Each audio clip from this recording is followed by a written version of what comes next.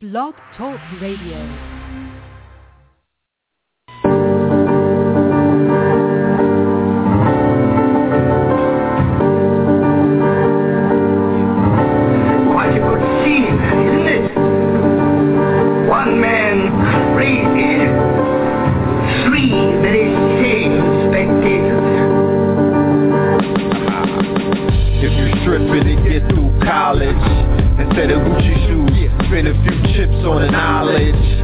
To know the ledge, this is not the time for blowing bread. So it's said, you are now rocking with the best. You know it's red, you know it's blue. We wishing you the best, you know it's true. Out of murky waters, the lotus grew. Out of murky waters, the lotus flew. 50 cent soda blue. Look at what we doing with the knowledge. We developing a type of college, building a machine with these type of dollars. We brought you the hottest breed of scholars. To water your mind with alkaline seeds of knowledge, to resurrect the lost cities in the sea of knowledge. I'm from the Brooklyn Zoo with a sign spread. Don't feed the scholars, know the ledge. Every Tuesday and Friday, at least 2 hours. Broadcasting from Ground Zero, superheroes. The new Twin Towers, red and the blue. The new Jack Bowers, 24 hours of black or more power. Hotep, Islam, peace, God, shalom. Welcome home. No a man should have all of that power. Return to the superhead rules in this age of water bearing. We in the matrix, auto staring. Hydroplaning down the information highway. Hanging out the window, shooting at the agents sideways. 9 p.m. Tuesday to Friday. It's Tuesday. If you coming at it sideways, you can say I did it my way. The good Dr. Sinatra, I'm Bojangle, the fallen angel, the church of Satan. When we gonna see the church debating, the earth's awaiting. Meanwhile, back at the ranch, the earth is shaking. We birth a nation, we percolating. We easy to swallow. The information is hard as hell. The pills is in circulation. Impersonations, hard to tell. The Smurfs is hating. Somebody go run, tell Gargamel. Help! Gargamel! Oh, please don't be frightened. I'm terribly sorry about this. I bring my life to the table. I bring my wife to the table. I bring health, wealth, knowledge, and self to the table. I bring Know the Ledge TV to the table. Conscious cable. I bring Know the Ledge radio to the table. Conscious radio. Conscious Wikipedia. I bring DVDs, books, Know the Ledge media to the table. Killing fables to the families of the royals. I bring Kings County to the table. Return the royalty. The melanated Clark Gables. Soldier culture. To the tables, the superhead rules to the tables. I bring 7 heaven sea balls to the table. Soul water to the table. Red and blue, the Big Daddy came, ready, willing, and able to walk into my stables. Full-length stables, back from the future like Bishop and Cable. To introduce the freshmen to the X-Men and all of their candy excellent. No question, class is in session. Report to the chat room, pen and pad in hand. You wanna be there early and beat the caravan. People storming the gate to get a plate. Them lines packed like the Happy Land. Either open up with the latest cuts or them rap tools. They bump out the latest trucks. From 9 to 11, we do it in the dark, like we used to do it in the park. For the most part, from the very second that the show starts, you're witnessing a pose off, think Mozart, huh? The love received so far has been so hard. There's a few dudes to front, but they medullas ain't sharp, no, they need Zoloft. Avoid them at all costs, like raccoons or skunks. But back to the regular scheduled program. The program is sponsored by 7 Heaven. What else in hell can you get an open line to heaven at 11:11? Emerge at the other end of those meditation portals and elevated walk tools, even some abort tools. Any questions, comments or concerns, press 1. To everyone else, thanks for attending another session. I'm pleased to teach, but it's an honor to learn. Certainly, courtesy of KTL University. Oh, please don't be frightened. I'm terribly sorry about this. You are?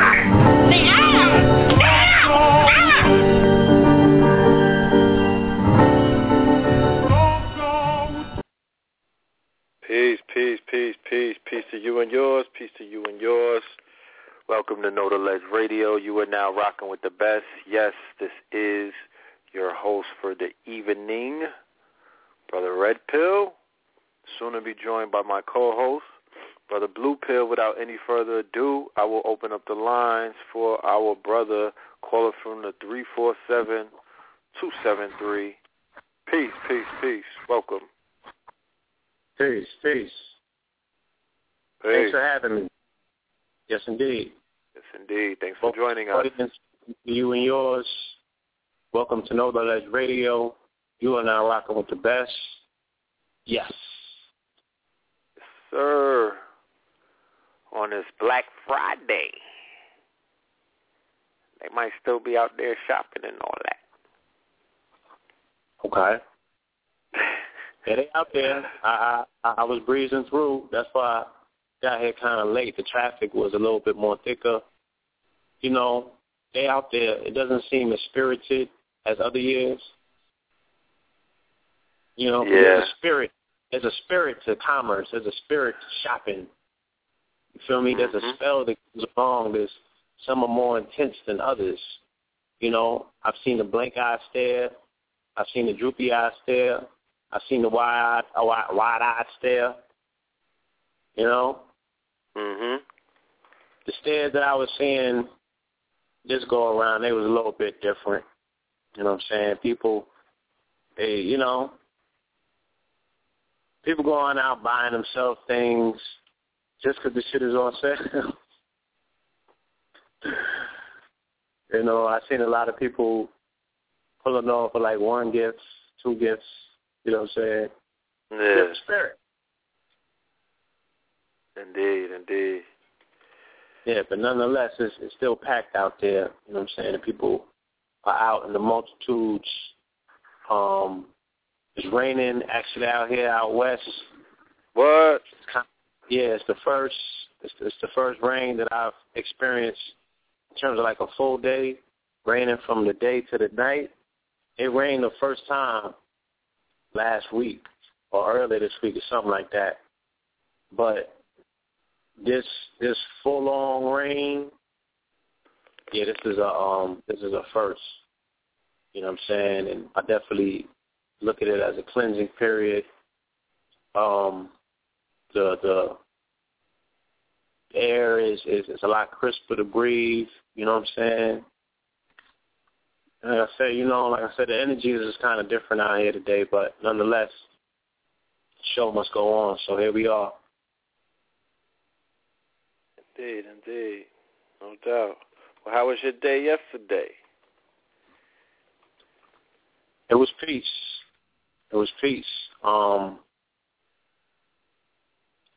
Actually had the opportunity to spend it in a different kind of venue. You know what I mean? Hello? Indeed. Talk about it. Yeah. I'm in the back office. Do you have the chat room open yet? Yeah. Okay. Nah, because I'm looking for the options in the studio setting that I have pulled up, and for some reason it's not giving me the option to go into the chat room. Okay. No doubt. Shout out to the chat room. Shout out to the brothers and sisters in the chat room. We'll let it fill up a little bit more. Then we're going to ask the family to share the links for tonight's show on their Facebook pages or their social network, their social media outlets and whatnot. We did create the link kind of late tonight, but nonetheless, and we know today is a busy day. Like I said, the family is traveling. A lot of the family is in different states visiting extended family. So love and light to everyone. You know what I'm saying? Peace and love to all of the family that's out there. We are not judgmental over here. I spent a lot of time yesterday doing my best to enlighten the family on the social media networks, Facebook and Instagram and things of that nature, by putting up information about the history of Thanksgiving. I may even get into something that Drew Ali wrote about Thanksgiving that I feel was one of the most solid or, all around. Because, you always hear, I've heard so many breakdowns of the myth or the history and the real story behind Thanksgiving. But this one resonated. It did it for me. It made a lot of sense. Especially since I've been studying a lot of the Moorish history, but it traces all the way back to the falling of the Moors in Granada, Spain, which occurred on November 25th, 1991, and then the keys to the castle got handed over January 1st, 1492, which is their Jubilee year, and that's the year that their new world started. So it was an interesting article, but we're not here to judge. This is a judgment-free zone. This is a sucker-free zone as well. So we're not here to bash anybody if they were celebrating with the family. You know what I mean? Partaking in cranberry sauce and potato salad, whatever it is that you do. Kale, you know what I'm saying? You could have had that kale salad. Whatever it is that you decided to do. In your, demonstration with the family, ashe, you know what I'm saying, and love and light to that. Whatever it is, it's all good, you know what I'm saying? But, I can only speak for myself. I did my fair share of teaching and enlightening and sharing information and just letting the family know, even if you're at the dinner table, approach it with a different, from a different angle, with a different purpose, and that means a lot. You know what I'm saying? When they say that prayer and they ask you, what are you thankful for? You could put the ancestors in there. You could put you're thankful for, the knowledge that you've received to break you out of the spell you've been under. That's when I woke up in the morning and the gravity of what was taking place, everything hit me. I was like, okay, I understand the conversation, that people are engaging about this particular day and all of the varied history that goes with it. Because like you, I've heard 100+ explanations about what it actually means, what this particular day means and everything. But I like to not necessarily divorce myself from history, but I also feel that what my personal experiences are the things that I'm gonna take to the grave with me. What my personal experiences are the things that are gonna become part of my particular Akashic records. And I don't live in a world where I feel if you don't agree with my personal experiences, there's something wrong with you, or you're a coward if you don't see the world the way that I see it.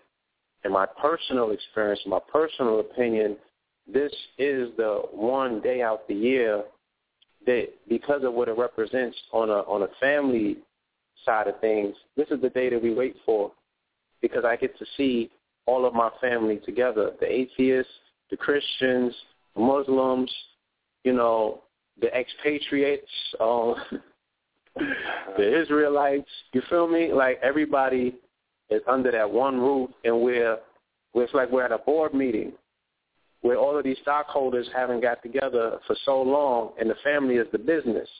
You know what I'm saying? The family is the business, and the business of the family is the business that all the family should be involved in. So what you got going? What you doing? What you been up to? Where you been? What you seen? What you sold? What you bought? You know what I'm saying? Mm-hmm. And I was longing for that. I'm away from my extended family while I'm here in California. I have friends and I have a wife and I have other people that are around me, you know what I'm saying, that help fill that particular void. But I miss my aunt. I miss my nephew. I miss my father. I miss you. I miss my brother. You know what I'm saying? Like, I miss my cousins.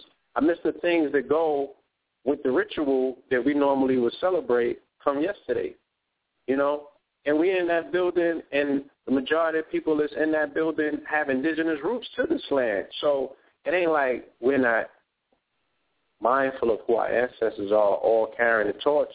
But like I said, man, like we got to be honest about what this American experience is all about. This shit is the most metamorphosizing experience on the planet, and it wouldn't beg us much to divorce ourselves from certain customs and traditions and holding forth to who we are as a carbonated, melanated people to have illustrious history as well. But like you said, it's like being not only in a westernized society and using the English language, it's like almost becoming the dichotomy of the English language. So many meanings at once until you almost lose the meaning altogether. You're like, well, what does it mean? It means what you make it mean to you. So on that particular day, which is recognized as Thanksgiving, I asked myself if this is the one day that we stop and ask ourselves, what do we have to be giving thanks for? You know what I'm saying? And I'm thankful. I'm thankful for what I've been given. I'm thankful that what I've been given has been received with thanks. You know what I'm saying? And these things are real. And it shouldn't have to be a day out of the year that is designated for us to feel this way or to have these particular reflections. But it just so happens that that's what it is. So, again, like everything else, man, if we could only change our perception about the way we see things or decide what it is that we want to use our energies to change in the world. You want to educate the people what Thanksgiving means, great. Does that mean that the masses or the majority of people are going to stop celebrating Thanksgiving? And your thing could be like, no, but that one person that might need to know this information and can make a difference. And that's cool if that's what you are setting out to do, be that one person transformer. But if you want to change the masses and their consciousness about this particular this festivity, you got to replace it with something. And what you replace it with has to be tangible to the American experience, the quote-unquote Black American experience. These niggas want to be fly. You know what I'm saying? They want to look fly. They want to have sex. They want to feel good. So if what you're creating can address those wants and those needs that these children have and these people have on this planet, then you might win with something. But if you're introducing a system that's going to have them looking like Halloween in November, I don't really see that going down. You know what I'm saying? I don't see the children gravitating towards that. Yeah, no, they're not rocking with that. If we were so lame that we let adversarial forces trump us by realizing that if you set a day aside to give somebody with something, if you let them trump you with that level of positivity and you're supposed to be the righteous, then I don't know what to tell you, man. You know what I'm saying? Mm-hmm. You might need to wait for the solar wheel to spin around 4,500 years from now and see how this shit works for you.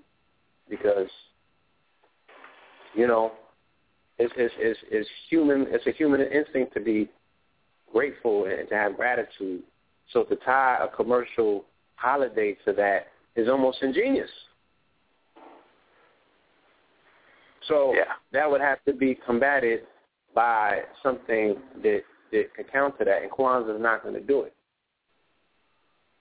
because it's not encoded in our children with a particular level in the engram where it's festive and it's trendy. You know what I'm saying? And it's not something that they're waiting on because, that's just not the way of the Western world as it pertains to our youth. And this is where they're growing up, and this is where they're learning from. You know what I'm saying? Indeed. They're not going to Kemet. They're bringing Kemet over here.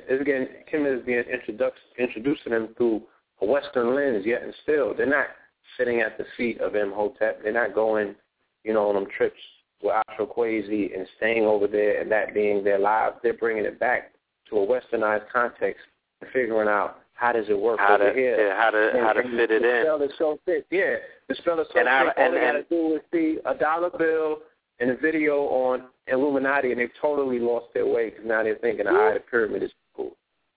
Yeah. You feel me? Yes, indeed. And through a Western context, it's that powerful. It's very powerful. It is extremely powerful. So, I'm totally there with you. I observe a lot. I'm like an owl. I look and I watch, and I have the privilege of being in one of the centers of consciousness. You know what I'm saying? Like the Matrix, the heart of it. I'm in Harlem, and all one has to do is supplant himself or herself on 125th Street, and you are on the grid. Voila. And you could stand there and observe. You could do it one day, or you could do it for weeks, or you could even do it for months. And by doing so, you have the ability to take the temperature or the pulse of the culture. And I've watched, and I've listened, and I've tried to, and I've observed brothers and sisters who are, endowed with this information of their ancient culture and knowledge and stuff like that. And I try to see, how do they apply it in their everyday lives? How do they, like what did you bring back from Kemet, or what did you bring back from a video of somebody who went to Kemet, and how were you able to incorporate that into your everyday waking life? You know what I mean? How did that improve your situation? How did that improve to feel like, you come from a dynasty of pharaohs and goddesses and stuff like that, and the whole pantheon of the gods, you feel like they're somewhere inside of your DNA and things like that, and that's beautiful. You know what I'm saying? How are our people utilizing that information to improve their situation first and foremost, and those who are around them and their surroundings? Because you could be a pharaoh in your brain. You could be Imhotep in your head, but Imhotep created things. Imhotep was known as an inventor. Imhotep had products, okay? Imhotep created things that were spoken of thousands upon thousands of years later. So if you do identify with Imhotep and have tapped into that power, there should be some things that are being created. Very interesting. I don't want to jump off a topic. We'll talk about it later on the show, you know what I'm saying, because it has to do with the brother that's coming on tonight, our brother CC, the brother who I have a lot of respect for. This brother has been on his path, ever since I've known him. That's the early 2000s and whatnot. He's always been about business from a very pro-black standpoint, a very Pan-African standpoint. And I recently was privy to be a student in one of his solar energy certification classes, alternate energy, the solar panel classes that they were throwing in Brooklyn. They were giving these classes in Brooklyn to certify the brothers and sisters, and I was privy to be a student.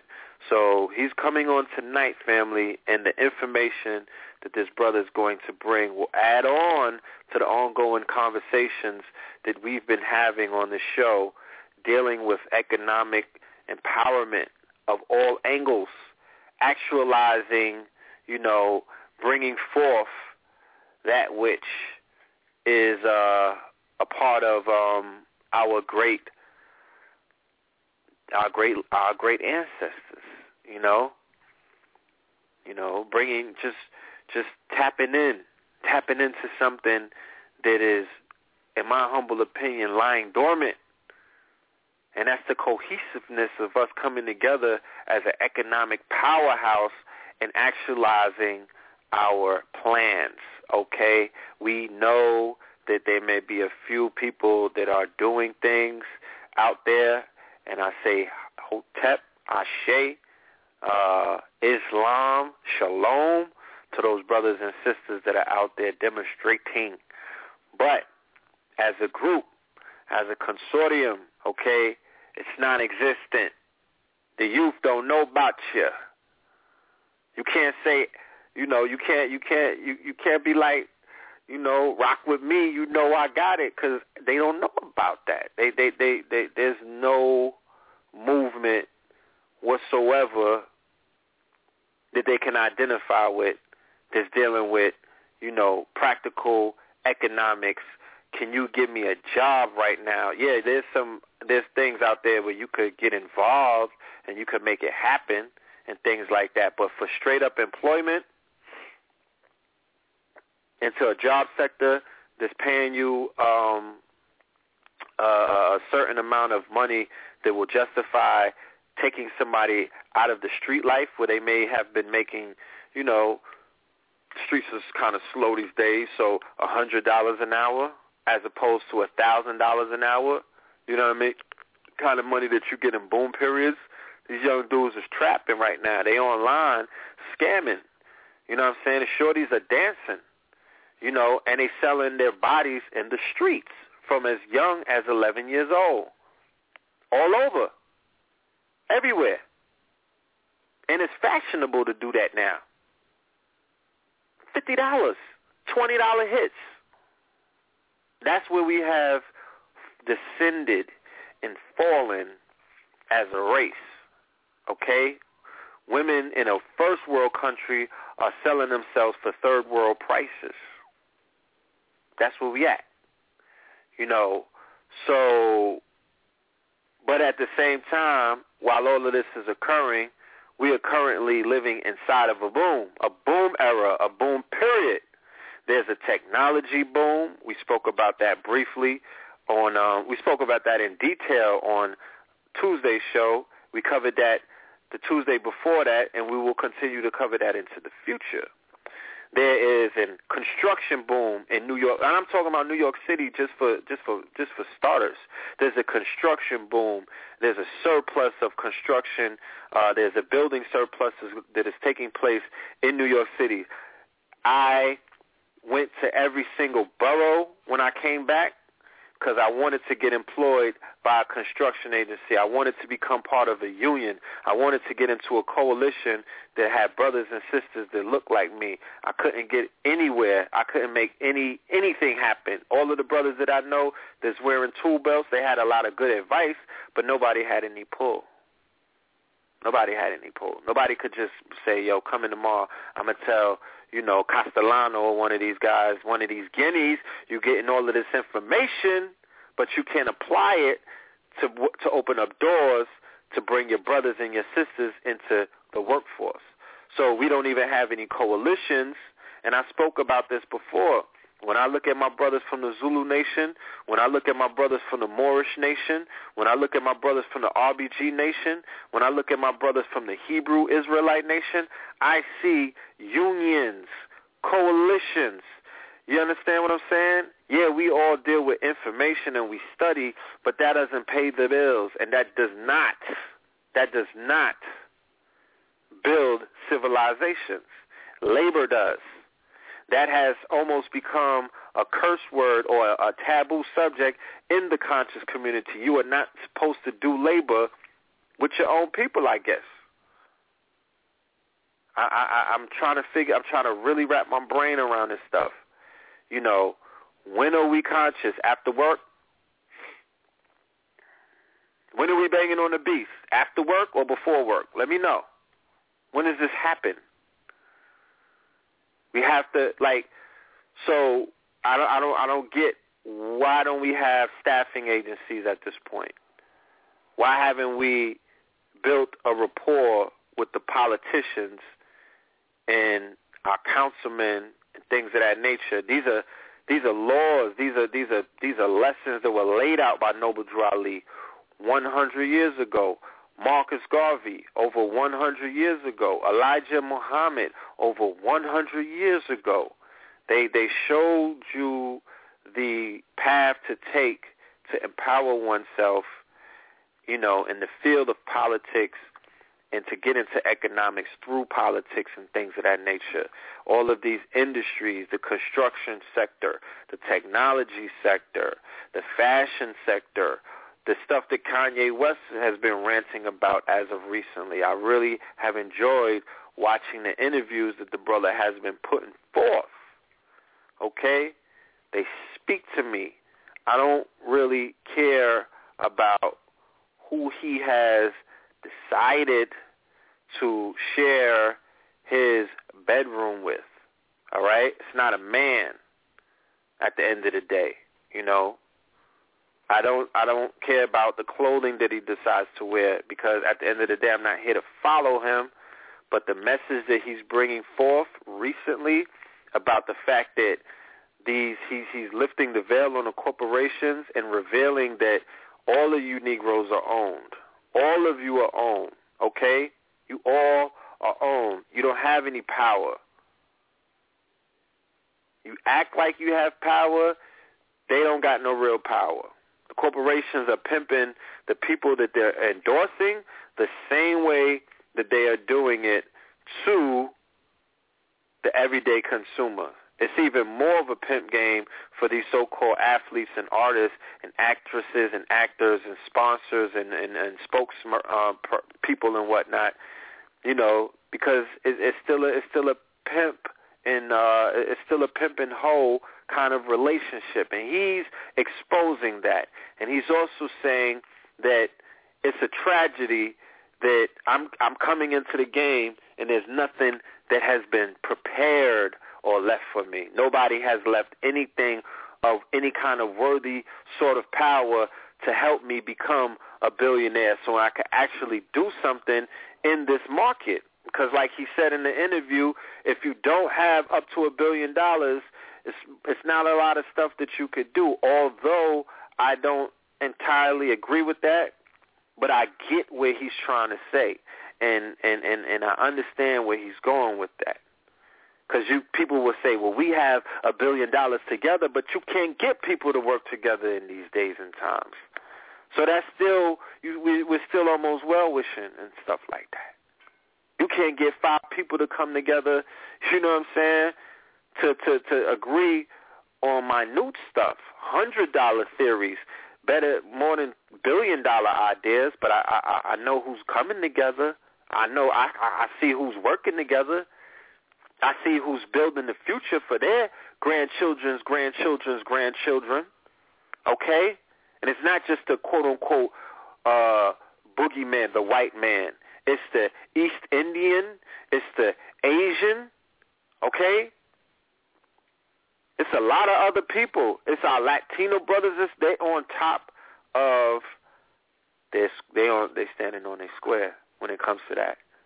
Even the continental African is running laps around us when it comes to cooperative economics. From the standpoint, from my vantage point, from what I see, if there's anybody out there that have more to add on, because I'm not here to challenge anyone or debate, you can add on and correct me in that stance.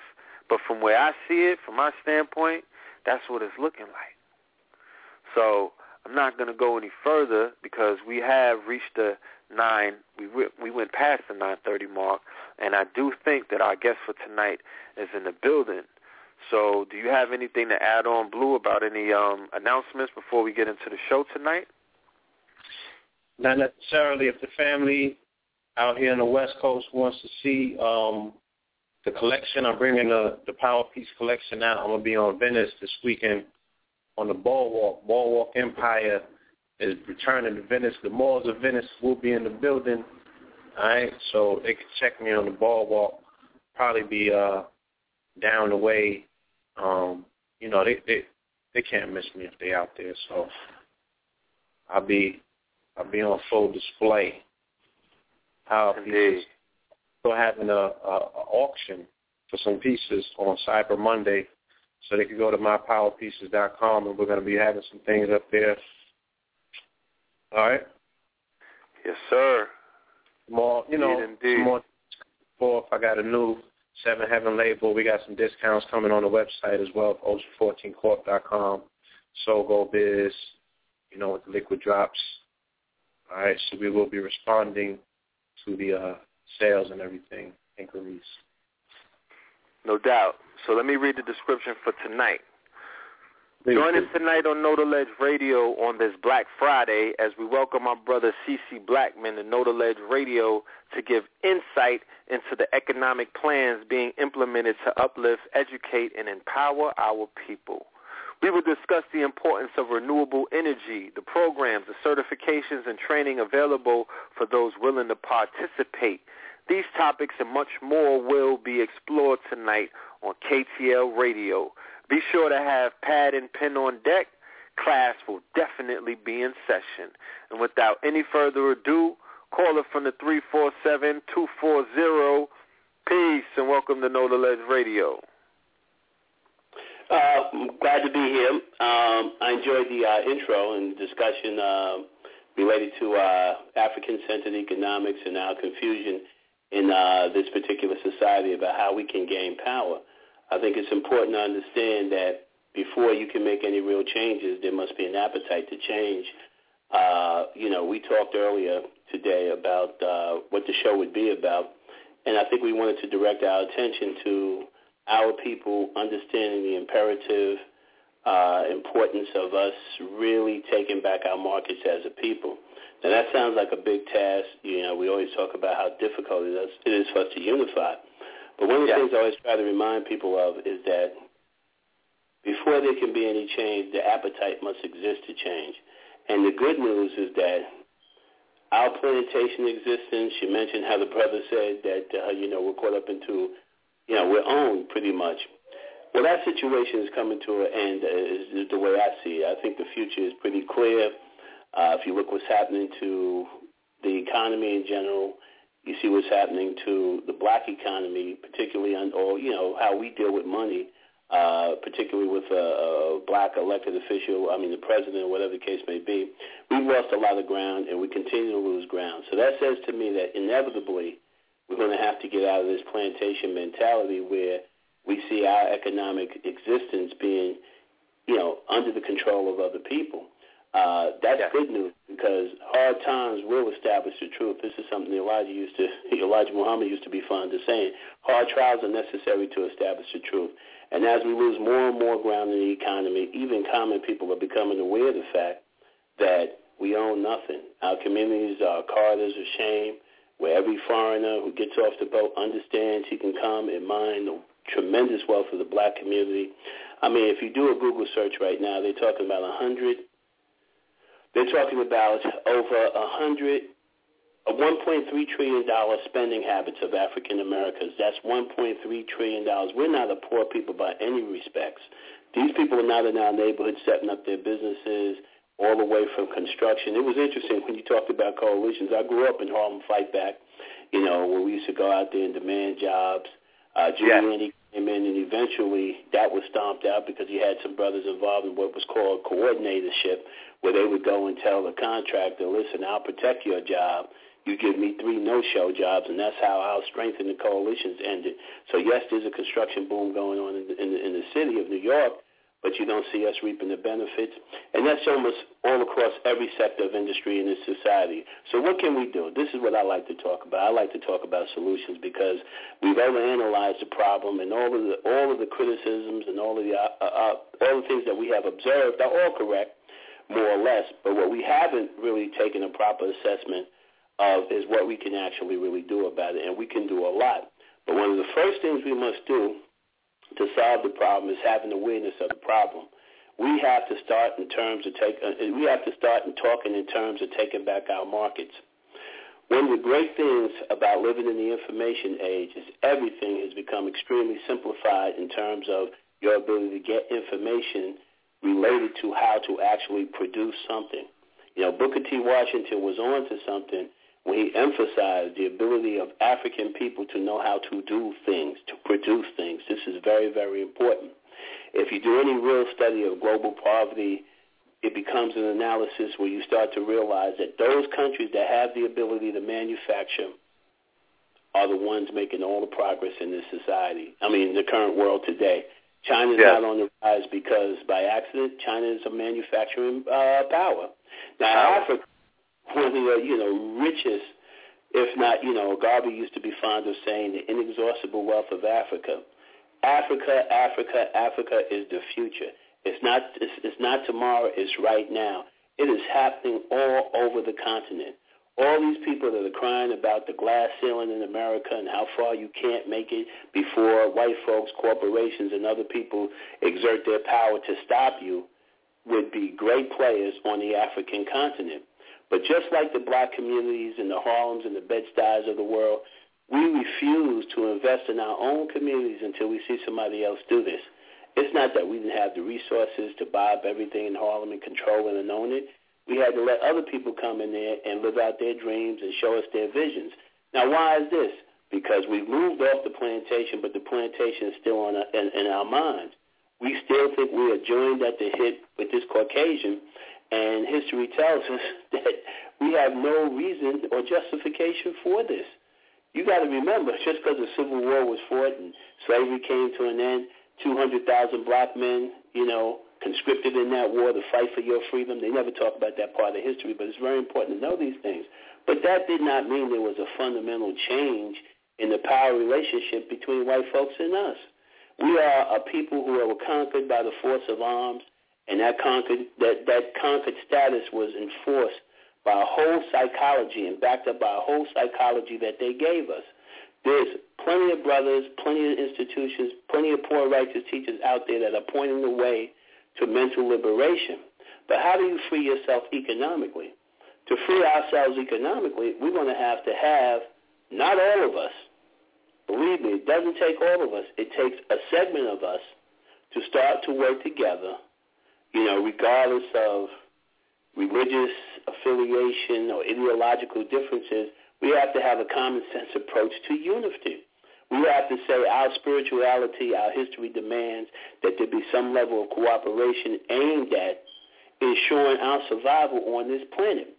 And that cannot happen until we grow up and understand that it's not so much about a religious path. It's not so much about trying to partnership in a country that was never established, for your benefit.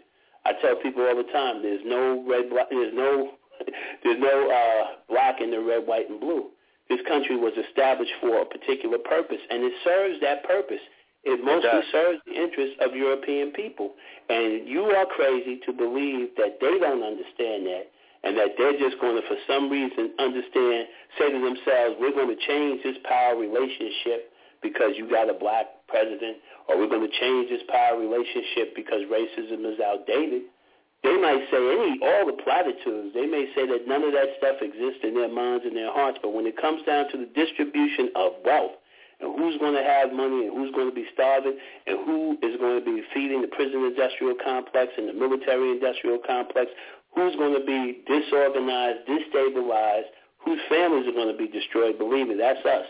So we have to have enough common sense to get out of showbiz liberation, where we're constantly in a never-ending dialogue where the society has told you in more ways than one, that they are not interested in a partnership with you. Now, for African people who have their thinking caps on, that's a good thing, because we need to say, okay, listen, we have to work with one another, and we cannot do that until we first create the appetite. We have to become dissatisfied. We have to be dissatisfied with taking crumbs at the white man's table. Malcolm said this years ago. We have to be dissatisfied of being, in some nightmare buddy movie with the white man where you always, a joke. So what we have to do is we have to have men who understand and women who understand that for there to be any cultural sustainability, we talk about, Afrocentric schools, we talk about, resurrecting black family life, we talk about being strong. This all has an economic component to it. There can't be no pyramids in Egypt unless those people had an economic relationship that allowed that to happen. And everybody, as the great ancestor Amos Wilson pointed out, economics is not about money. Economics is primarily about the relationship people choose to have with one another. And I always like to point out, I lived in Crown Heights for nearly 10 years, and I observed people who 50 years ago had just come out of a situation where they were being put in ovens, okay? Those people understand. I never saw those people shopping where my wife shops because they understand that it is important to harness their resources for the advancement and survival of their people. Where is this consciousness in us? Who has told us that we have achieved some kind of social parity with people that, formerly enslaved us? You can never really have any kind of relationship that's going to be meaningful, sustainable, and long-term unless it's based on mutual respect. They don't deal with Chinese people the way they deal with Chinese people. Europeans don't deal with them the way they deal with them unless they have a reason, unless they are forced to respect them. You have to force people to respect you by respecting yourself. All of our assimilationist brothers, all our people that want to say, hey, listen, I'm part of this country and, I'm supposed to have some kind of social status relating to white people as an equal, all of those people need to remember one thing. We have always traditionally been judged by our least common denominator. So if you really want parity with white people, you have to do what white people do. You have to take care of your communities and your families. When we start talking about this is our part of the city, we're going to run all the shops, not because we hate Koreans or Jews or Italians. You know what I mean? That's beside the point. We have to think about the survival of our children who are running through the streets today playing a knockout game because they feel so hopeless. They're filling up the penitentiaries. They're homosexualizing our children because they've been told that you can make it in this white man's game if you deny your masculinity. Exactly. You have sisters, you know what I mean, who are embracing alternate lifestyle. And this is not about hating people that's not into a heterosexual lifestyle. These are byproducts of a political and social system and an economic system. What keeps the family together? Organization, spirituality, faith, and an economic foundation. We have to realize that we, human beings, African human beings working with each other, are our greatest resource. We are our greatest resource. We are our own secret weapon. But we got to move beyond the silly divisions, and we have to understand that men are responsible for the survival of their people. So brothers can't come together and commiserate about what white folks do, what white folks won't do, how they won't let you in the game. All you have to do is realize you keep that system going. Who's America's number one trading partner as a race of people in this country but black people? We buy every piece of garbage they produce. Yes, a lot of that we could be producing ourselves. And people say, well, there's never going to be this great fantasy of economic unity amongst black people. But that's not true. Revolutions don't start with no mass of people. If you're putting together a human body, the first thing you must put together, or the most important thing to put together, is that brain. The brain directs the rest of the body. So a very small percentage of the human body runs the whole show. If the brain is not there, the feet don't know what to do, the arms don't know what to do, the heart, nothing knows how to function without the brain.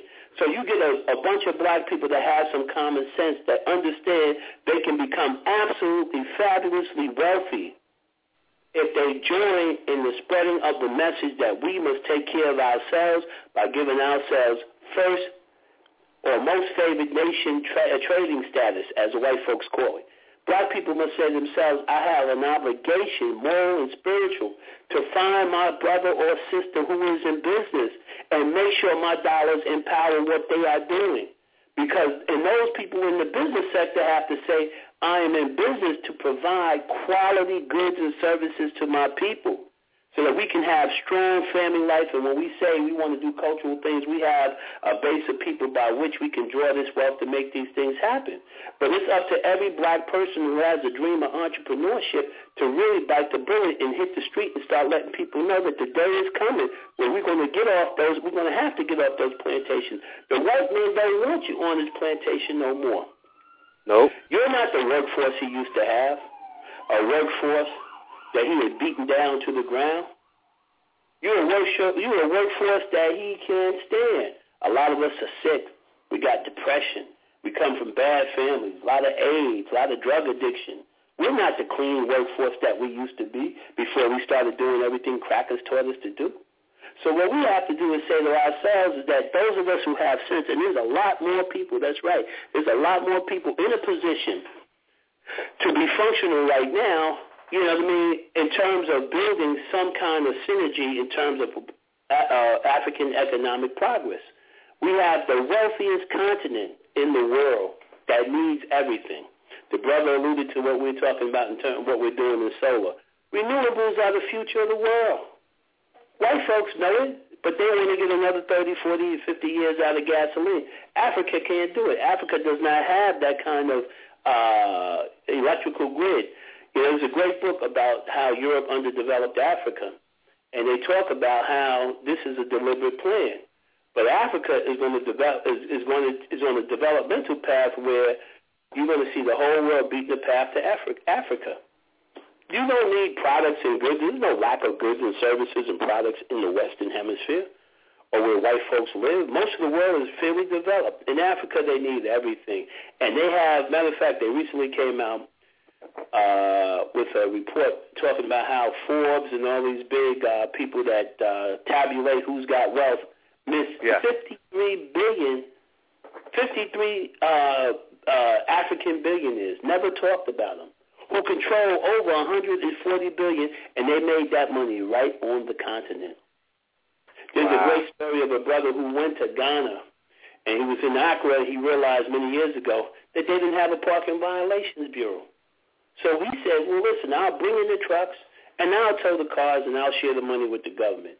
The man is wealthy today.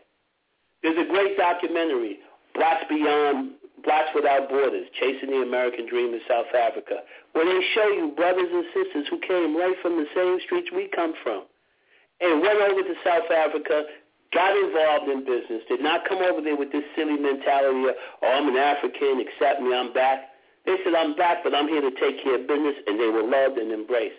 Because anybody who travels through the continent knows those people are looking for people that are about making progress. And I'm telling you, I had the good pleasure to, I used to run the Elks Plaza. It was very interesting here in Brooklyn, and it was when I got to the place, it was already a center for African marital ceremonies in Brooklyn. So we practically had a wedding once a week. Different African countries, people from different African countries. We had Malians, Ghanaians in there. We had people from Ivory Coast. Lots of Malian people got married there. And I look at the strength of their communities, and I realize 20, 30 years from now, they're going to be just fine. They can get off the plane coming from Africa and know exactly where to buy the food stuff that they eat. They know exactly who their dollars should be empowering. They work together as a network. Sure, they have problems, but they have also the opportunity and the benefit of still having enough cultural cohesion and enough common sense to know that they must work together to protect themselves from the viciousness of Western society. We got to stop thinking. We have to turn our back on this white man and look at each other and face each other and say we have to communicate with respect and love. We have to think, do you know the love that would be created if we traded with each other properly? Every time you hear an analysis, brothers talk about the loss of the culture. We don't know our languages. We don't have the identity. We don't have the cohesion. But they never talk about the most essential thing that was taken from us as African people. And that was when we were kidnapped, they took our ability to trade with each other. Because trade is what sustains our life. We have to talk about how they robbed us of our ability to trade. And if we traded more with each other, made money with each other, you will find our people moving more toward African-centered, more African-centered culture. How can a sister once said to me when I was criticizing the weaves and the wigs and all this other stuff, and she said, brother, I agree with everything you said. But my economic situation demands that I go into that office and work for these white people, and they ain't allowing none of that natural look that I'm about. So I had to say, hey, sister, I understand what you're doing. You have to make that sacrifice, because she got to feed her family. People a lot of times talk about, the morality, superseding, anything. And that's not the real world. Brothers are not selling dope because they just want to poison the community. People aren't out there committing crimes because they want to just commit these crimes. Economics, to a large degree, determines the kind of moral turpitude that you're going to have. And all of us know if the economic situation got bad enough, we might find ourselves doing a whole lot of things that we don't agree with morally. So it's not about somebody's good and somebody's bad. It's about understanding that we create the harsh conditions that put brothers in the street to sell dope when we don't have brothers coming together talking about how we can control economic zones. See? We have to have the kind of sensitivity to understand that every black man that's trying to hold down a family, every black man that has to have has future hopes of strong family life, all these brothers complaining about these destroyed sisters and their terrible personalities, all that is a reflection of the destruction of the family, and the family is supported by a dollar. So I think that the conversations that we really need to have on a regular basis across whatever religious path you're on, whatever social organization you're about, you have to start to emphasize we must take back our markets, because in taking back our markets is real power. You're not going to get white people's attention by being in a never-ending critique of what the white man is doing. White people is always going to be white. They're not going to change. That's the same person who, cut the belly of the black woman's belly on the slave ship and meant to let the baby fall out as a form of intimidation. This is the same man who chained you in the bottom of that ship, where you learn that we have to be one people. And we're going right back into the stupidity. It's not about challenging each other, and it's not about no ego. It's about the reality that we have to take care of our babies. This generation of black people have to be charged, as previous generations were charged, with the responsibility of taking care of our survival as a people. And we know we're not doing the right thing, but in the ugliness of our lack of cooperation and even the ugliness of the collapse of the black family is the understanding and the realization that we must be unified as a people. Unified first in understanding that our survival has to be in our hands. We can't keep relegating our survival to foreigners. If the Indian don't come to work in a lot of black communities, and the Spanish man don't come to work, and the Jew don't provide a place for you to stay and all these other things, a lot of us will be in bad shape. You trust too much as a people. And as things get bad, people take care of themselves in a crisis. And, there's all kinds of talk of different impending economic catastrophes facing this country. But the bottom line, you cannot stop a people that work with each other. You got a whole continent. Pick your country. They got 54 plantations.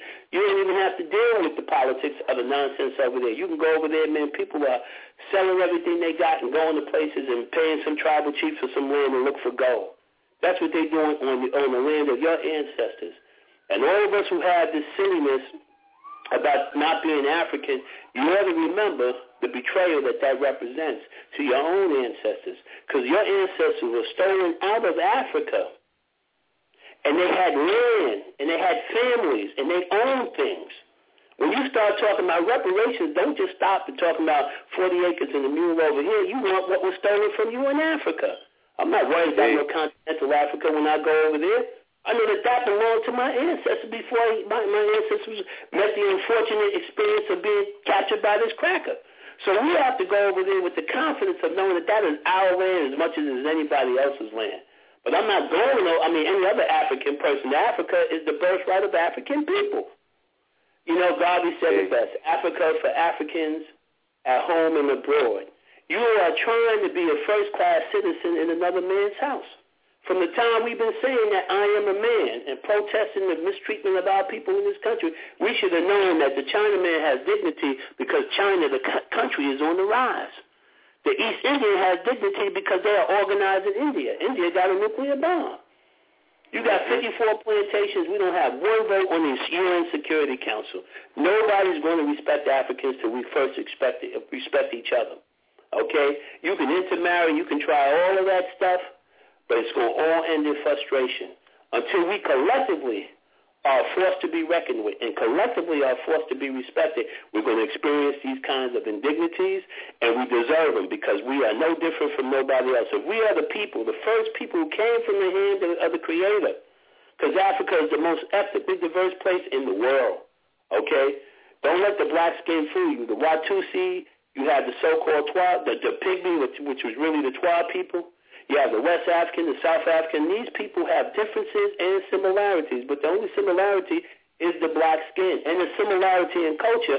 But there's tremendous diversity. And they said the human species stayed in Africa for some 250,000 years before it traveled outside of Africa. And every last one of those people that traveled out of Africa, do your research, all intermarried with Neanderthals. The only one that did that has what they call Homo sapien blood that's never been mixed in with Neanderthals is continental African people, and they are people of African descent that are not highly miscegenated. I make that point to show you that there's something unique and special about us, and you have to have an appreciation of your Africanness. You have to embrace your Africanness, and you have to convince other people to understand. You don't have to get everybody. We just need a handful of us. We got millions right here in the city of New York. If you got 50,000 of us saying, I'm going to set up this area, or we're going to support black business. We're only going to support businesses that are owned and operated by us. But we're not going on TV to tell a white man he's the devil. We're not going on, because he knows that. We're not going on TV to tell other people that we hate them. That's not necessary. We just love ourselves. And that's why it's important that in the homes there is the real art that speaks to it. There's culture that speaks to it, a love of who we are. It is insulting to God that you are born in this world as an African and you're going to reject, you know what I mean, what you are and try to be somebody else. It's nothing like being at home with yourself. And when you're at home with yourself, you want yourself to proliferate. You want that self to survive. You want your children to have dignity in the world. I can't put that in the white man's hand. The white man can't give me dignity like that. They can put a puppet in the White House. That's not going to give me dignity. That's still the white man's shit. He runs it right in cue, right on point with everything the white people have as an agenda. He can't make me a priority. He's still working on the plantation. So what we have to do is quietly say to ourselves that everybody who aspires to economics and progress, we have to spread the gospel of taking back our markets.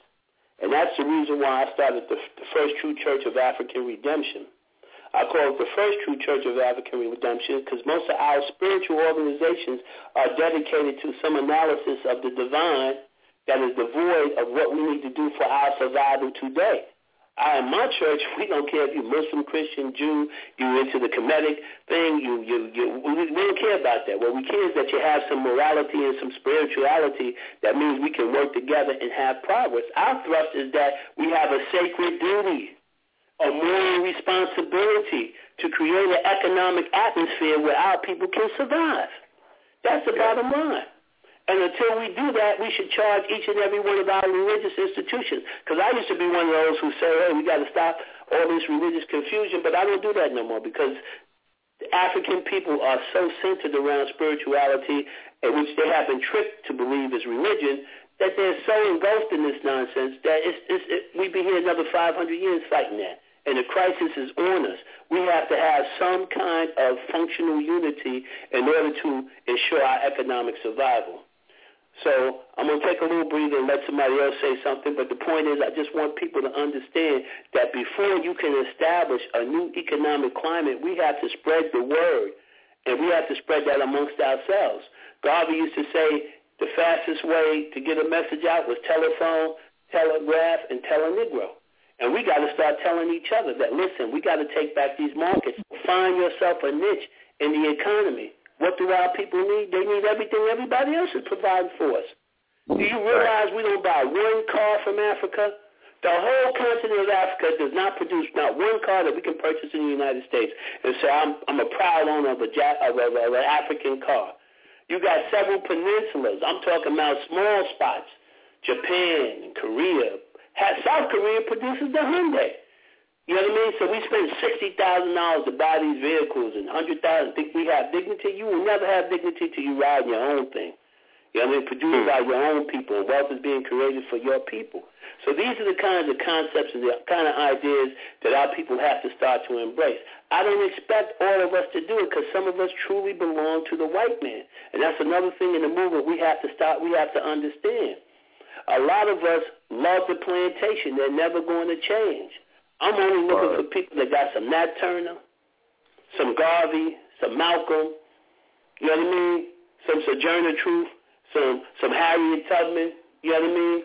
This is the kind of character, because nobody speaks for Africans who really want dignity, who live in the West. Nobody speaks for them. Everybody talks about Negroes who just are caught up on the plantation and wasting their time, bumping their head up against a system that does not respect them, like them, love them, or care to sustain them. You know what I mean? I mean, we are in the crosshairs of white society. They want to get rid of us. And the good news is that, hey, they're cutting these food stamps. They cut that thing November. I think it was in November they cut the food stamps. And that was just the first step on the pedal. On the brake. They eventually going to get you weaned off of these entitlements. And when that happens, your ass is going to have to do something to sustain your family. And it don't have to be corruption, not if we all working together, because united we can definitely stand, and we don't need everybody. So the conversation around economics is good, but we got to get to a point where we have the discipline to tell each other, listen, The philosophy is good. The study is good. We're not going to be able to achieve what our parents did in ancient Kemet and different parts of the African world before, because we don't have those same circumstances. We can only achieve that by saying, I draw strength from that example, but I got to do it today. We have to challenge ourselves to do that today, and we can do it. We have everything we need to be a very powerful nation in the world. You know, people talk about the tragedy of what they did to Brother Gaddafi, who was also trying to set up an African World Bank. But listen, if he's trying to fund the African World Bank with $100 billion, which, by the way, because everybody talks about the land grab in Africa, you got to do your research. The total investment of all foreign people in the continent of Africa is less than $50 billion. Less than $50 billion. You took the World Bank, the IMF, all the foreign investment in Africa, it doesn't even total $100 billion. So if we have people over here that spend $1.3 trillion in this economy every year, it's clear that we have more than enough money to be the real policymakers in Africa by virtue of the fact that if we organize the kind of banks, the banking system, where are our credit unions? Where are our banks? And none of that can happen until you first have the psychology and the mentality to understand that nobody's coming to save the black man. There will be no saviors unless we do it ourselves. I teach in my church, the only savior you're going to find is in the damn mirror. Inspired by God, yes, but in the mirror, that man has got to do the work. It's about doing some work. We're not trained to do anything, and we used to be the original artisans in this country, building everything. Our people built the damn White House, okay? You think they had a bunch of, they tell you all the time that they had an old, dumb, ignorant labor force. That's a lie. Black men introduced rice to this country. The black man introduced African farming techniques and produced tremendous wealth in this country. You had people who were bricklayers and people who were carpenters on a level of excellence that was unbelievable. But they tell you were just a dumb laborer. And today you're dumber than those people ever was because they didn't train you to do nothing. You go to the construction site today, it's almost a tragedy. All the black men got in his hands a damn flag. Why? Because they don't want you learning how to do anything that could potentially help you build your own nation. So now you're a bunch of people without skills. Your churches are all over the place, but they don't teach nothing about what's going to happen to you when you die. Like your whole purpose in life is to worry about what's going to happen in the sweet by and by while you're living in an actual hell. We have to turn these churches into centers of technology, man, where people are coming learning real practical skills.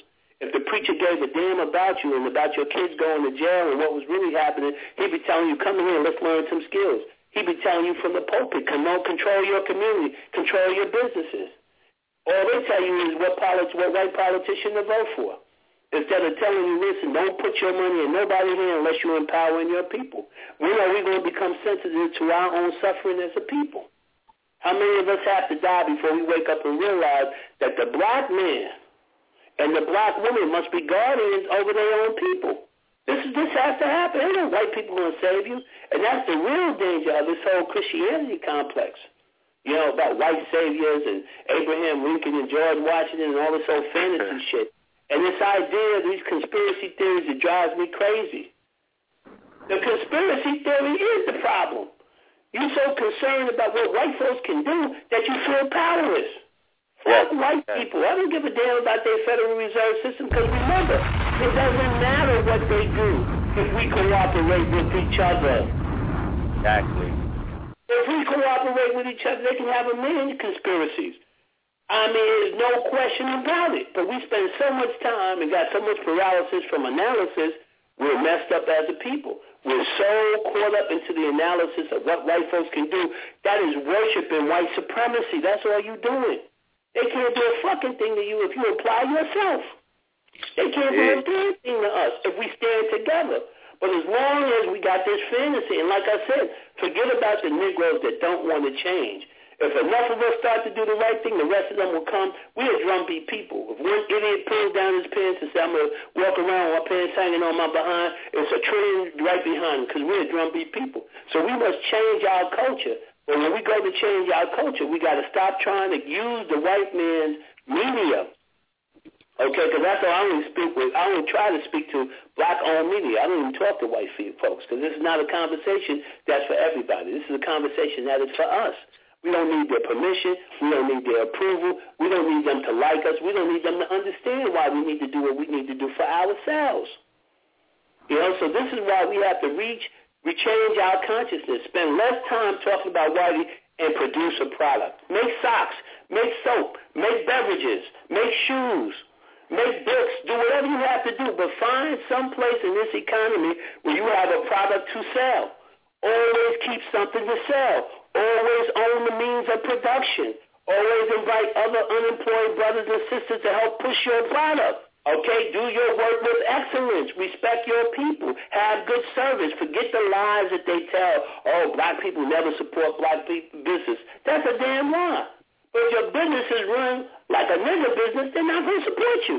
But if you run your business with excellence and you have what they need and your pricing is reasonable, they're proud to support you. Don't believe that lie. Because I hear so many people say this idiocy to get out of the responsibility of playing a role in the establishment of black economic progress. We got to stop that. Bring a person to what you would call, you live in the most privatized society in the world. They sell you shit all day. All kinds of foreign people sell us stuff all day. We never even think about it. Okay, we walk into these stores, somebody tries to raise your consciousness. Oh, I don't see race. I don't see race. While these people are educating their children, do you know what one of these bodegas and one of these Arab grocery stores produce economically a year for them and their people? That's not for you. If you get into a tragedy, that's on you. Everybody in the world is competing, and the black man has to be competitive. And it's a shame when you have a powerhouse, you're an economic powerhouse. You know, it's Black Friday, so-called Black Friday today.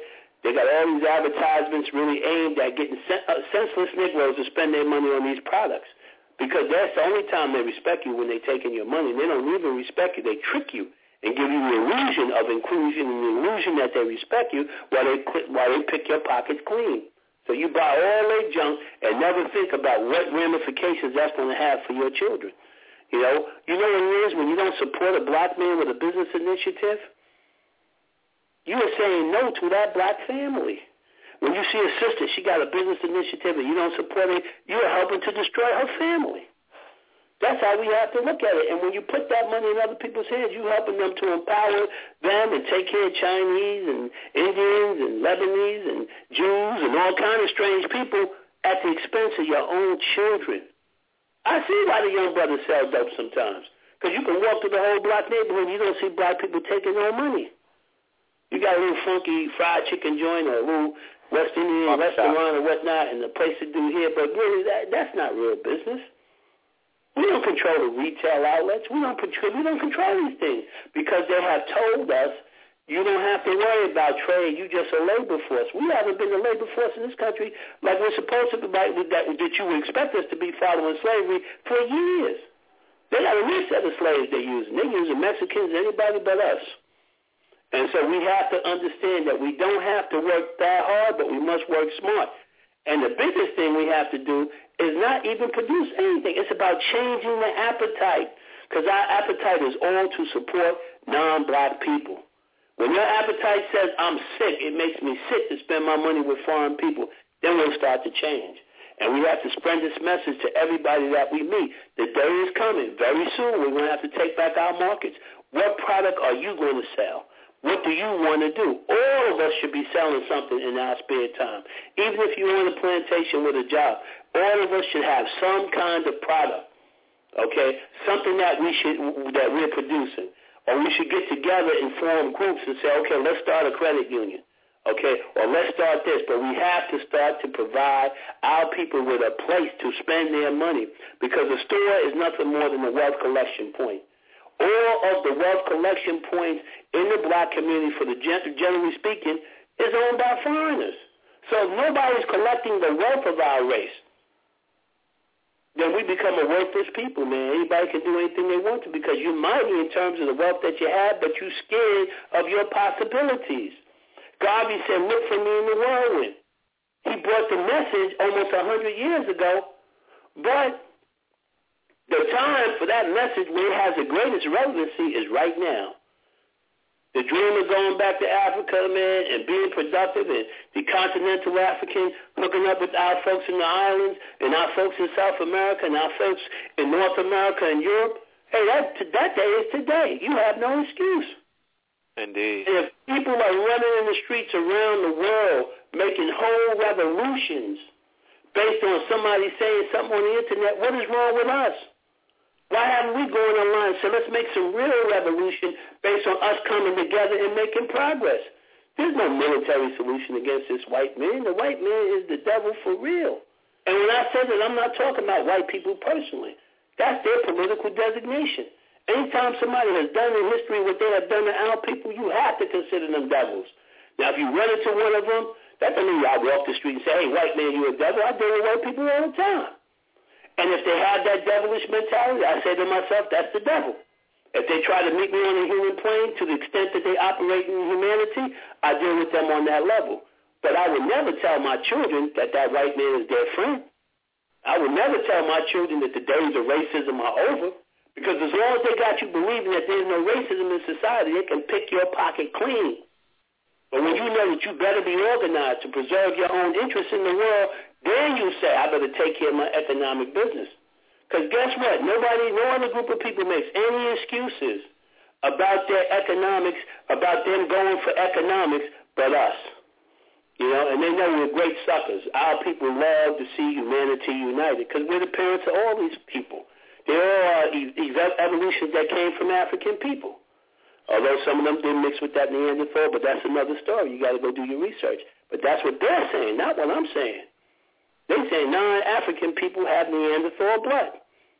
Okay, that might explain why they're so violent sometimes. That might explain why they're so insane about how they set up an economic system. The white man is not smart. He's stupid. He's driving this beautiful planet to destruction. The world is a damn paradise if human beings work together. But what it is that they're so greedy. Coming out of them caves, man, they believe in scarcity. There is no scarcity. There's enough water. There's enough food. There's enough. If Gaddafi could find all of that water under Libya and build a man-made river, don't you know that is a geological fact that all over Africa, if you dig wells, there's plenty of water. They got solar panel machines that desalinate water, which means that you can take seawater and turn it into drinkable water. There is no reason for human misery and suffering, other than the fact that a certain group of people want to rule over the whole planet in the name of white supremacy, and they're dragging the whole society down, the whole planet down. The earth is not in trouble. Human beings are in trouble. And we, as a people, can be a great catalyst towards social justice. We need to be heading in droves, organizing ourselves over there, and then heading back to the continent to help develop the continent. I don't want to see the continent developed by Indians and Europeans. Don't believe it's overrun, because a lot of people make that silly, all the foreigners are taking over Africa. That's a goddamn lie. Mm-hmm. You're sitting around not doing shit. And let me tell you, 6 of the top performing stock markets in the world are in Africa. Anybody knows anything about where the world is going economically knows that the future is in Africa. It is in Africa where all the mineral resources are. If you study poverty, you understand that poverty is about stealing the natural resources from these so-called poor countries and never letting them get into manufacturing. That's the key. Africans don't need the education from a white perspective. They don't need to know about George Washington and what white people know. You need to go over there and say, this is how we build this. This is how we build that. Okay? They are in a great position. And we are in a great position if we go and we play our natural advantage. Our natural advantage is to really be Pan-Africanists. That's when you have an advantage in the world. Being an American Negro, there's no advantage to that no more. And that's why it's good that this Obama thing is getting ready to run its course.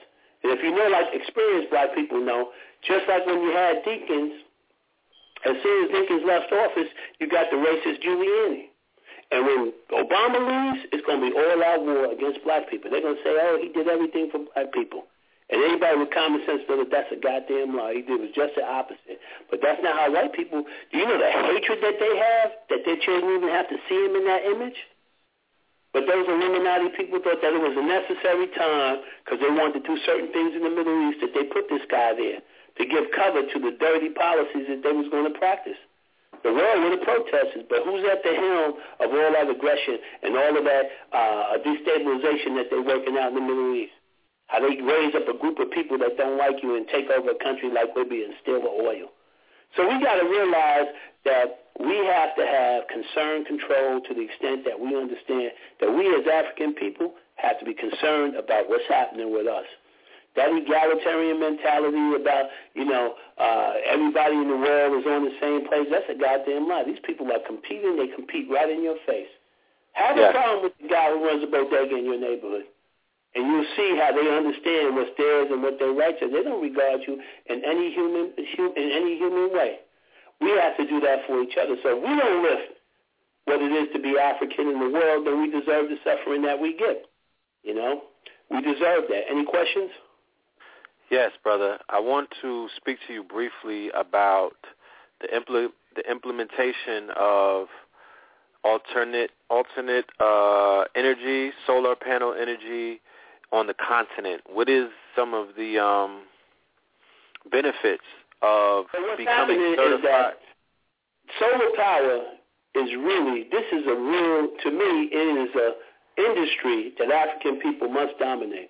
First of all, Africa gets probably the greatest amount of direct sunlight, which is very relevant when you understand how solar panels work, of any place in the world. The beauty of Africa is that the African continent has the least developed energy grid in the world, meaning that you can come pretty much anywhere in this country and stick an appliance into the wall and get electricity. There are tremendous outages, that prevent the proper development of cities and different things like that. Because you got to remember, we have one mega city on the continent. That's that's Lagos, and that's a mega city. You're talking about 15 million, 20 million people. Okay, but generally speaking, Africans are rural people. Most of them, if you go to most African countries, most of our cities in Africa are pretty new. You go places like Abuja, you have a lot of development in South Africa, and South Africa is just probably the best country for African people in this country.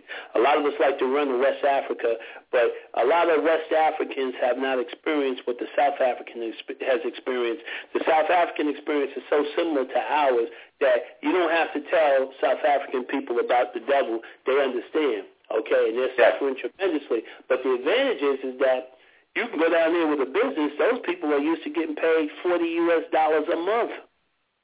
So if you're a person trying to produce anything, you could do tremendous things in Africa. And Africa should be developed greenly because, believe me, the whole world knows that renewables is what's happening. The only reason why you haven't had it happen instantaneously is because the white man has not figured out how to tax the sun. But if you found out a way to tax the sun, and because solar panels are made from silicone, which is sand, it's really hard to stop that sector. All they want to do is delay it long enough for them to secure all of the economic and all of the political power in the world. So it's very important to realize that the upside of being involved in renewables deal with, solar, wind, rain, and even the movement of currents. Africa is really a gigantic island. There's so many ways to generate energy, and energy is what the whole world is about. Okay, all these wars that you see, they're all energy-based. Africa has the energy. Africa has what it needs. Once you start getting people off the grid and you create systems that allow people to, run their homes and there's no Con Edison to pay, because Africa is interesting. Most places in Africa, when you buy your house, that's it, you own it. There's no taxes to pay, nothing like that. So if you have solar panels or wind panels in your house, or whatever the case may be, you're in a tremendous position. Now, what's great about Africa is currently the African middle class constitutes about 313 million people on a continent of about 1 billion people. And if you do your research, it'll bear that out. You can go right now with a solar panel installation company to places like the Delta State in Nigeria. You can go to Abuja. You can go anywhere in South Africa. And, brother, you have so much work, it is almost endless. But more important, from a commercial standpoint, you can actually Africa has the land to actually set up, solar panels for miles to generate electric power for cities. You understand what I'm saying? Africa is uniquely designed for the benefits of solar. It's not as beneficial here because the grid is so extensive here, but gradually this country is eventually, they're planning for the future, but there's a lot of money designed to try to discourage the rise of solar too quick. Not just solar, because the solar it's also it's solar, it's wind energy, and there's also geothermal. The geothermal is a big thing too, where you stick, pipes into the ground and use the Earth's natural heat to heat the water to provide yourself with hot water and steam in your house. So, when you have that kind of technology running around, you can put a lot of people out of business. And they understand that. So what they try to do is they want solar to come along, but they want it to go along gradually about maybe 20 or 30 years. By then, the white man hopes to solidify his political dominance of the world to such a degree that it really won't make a difference. This is about controlling human beings. But we have to remember something that's very important about African people. We are really the custodians of spirituality on this planet. And this whole planet is doomed if the African is doomed, so don't worry about that. But what we have to do is realize that there are so many opportunities we don't control. For example, if you look at New York City, okay, you have the Italians with the construction. They also control the unions. They also produce the concrete and the asphalt. You got the Greeks. They got the diners. You got Arabs who make sure it's their business to own every corner in the whole town. You know what I mean? Primarily in your community first, though. You also have Hispanics that's involved with that. And Hispanics are trading with South America and Hispanic-speaking countries. So all these people are well integrated on how to control something. Our people here in New York City have been here for more than 400 years. Okay, you go to the African burial ground and see how they killed the ancestors by... you can see the injuries that they got. They worked those people to death. But our people have been in this city for 400 years, and I don't even know one industry that we can say that we dominate. We can't even say that we dominate drugs. I know. The people that go to jail. I know the industry. Other places. So what we have to do is say solar, the future industries like that. Dr. Jeffries used to call us the sun people. Well, listen, we should control everything that has to do with renewable energy because on the spiritual level, renewable energy is freedom. It's freedom because imagine if you start making solar-powered factories and devices that could dig wells in Africa. You could turn Africa into the paradise that it could be. And the thing is that you have to get out of this European framework in terms of thinking. We cannot be behind white folks. We must be ahead of white folks, okay? We must develop the technologies because, believe me, if you can run a car, all right, you turn on your car and the battery turns on the car and then the alternator feeds the battery. Is that correct? Yes. So that means you can take solar panel energy, create some kind of, because all energy in the world from a physics standpoint is generally produced, 95% of the energy in the world is produced by turbines. Something in the turbine, okay, even in the car, it's the same principle. So if you create turbines using solar energy, the world is actually energy, there is no energy shortage. There is no energy shortage. And as long as I can tell people there's not enough energy, there's not enough food, I can say, you got to keep your family small. I can force you to birth control on you. Because this is what these white folks are doing. Up in the UN, man, they put out stuff every day. We got to try to reduce the size of the African family. It's interesting. You go to Nigeria. Nigeria has the highest fertility rate in the world. The average Nigerian woman has 8 children. In about 25 years, 1 in every 4 Africans will be a Nigerian. Okay? But the point is that you complain over here. When you see a house in Africa, you see the kind of compounds people build. They don't call them a house, they call them a compound. The sucker is so big, you know what I mean? And what it would cost to build that in this country is unbelievable. Africa, from a human population standpoint, is said to be underpopulated. Huge continent, huge area of land.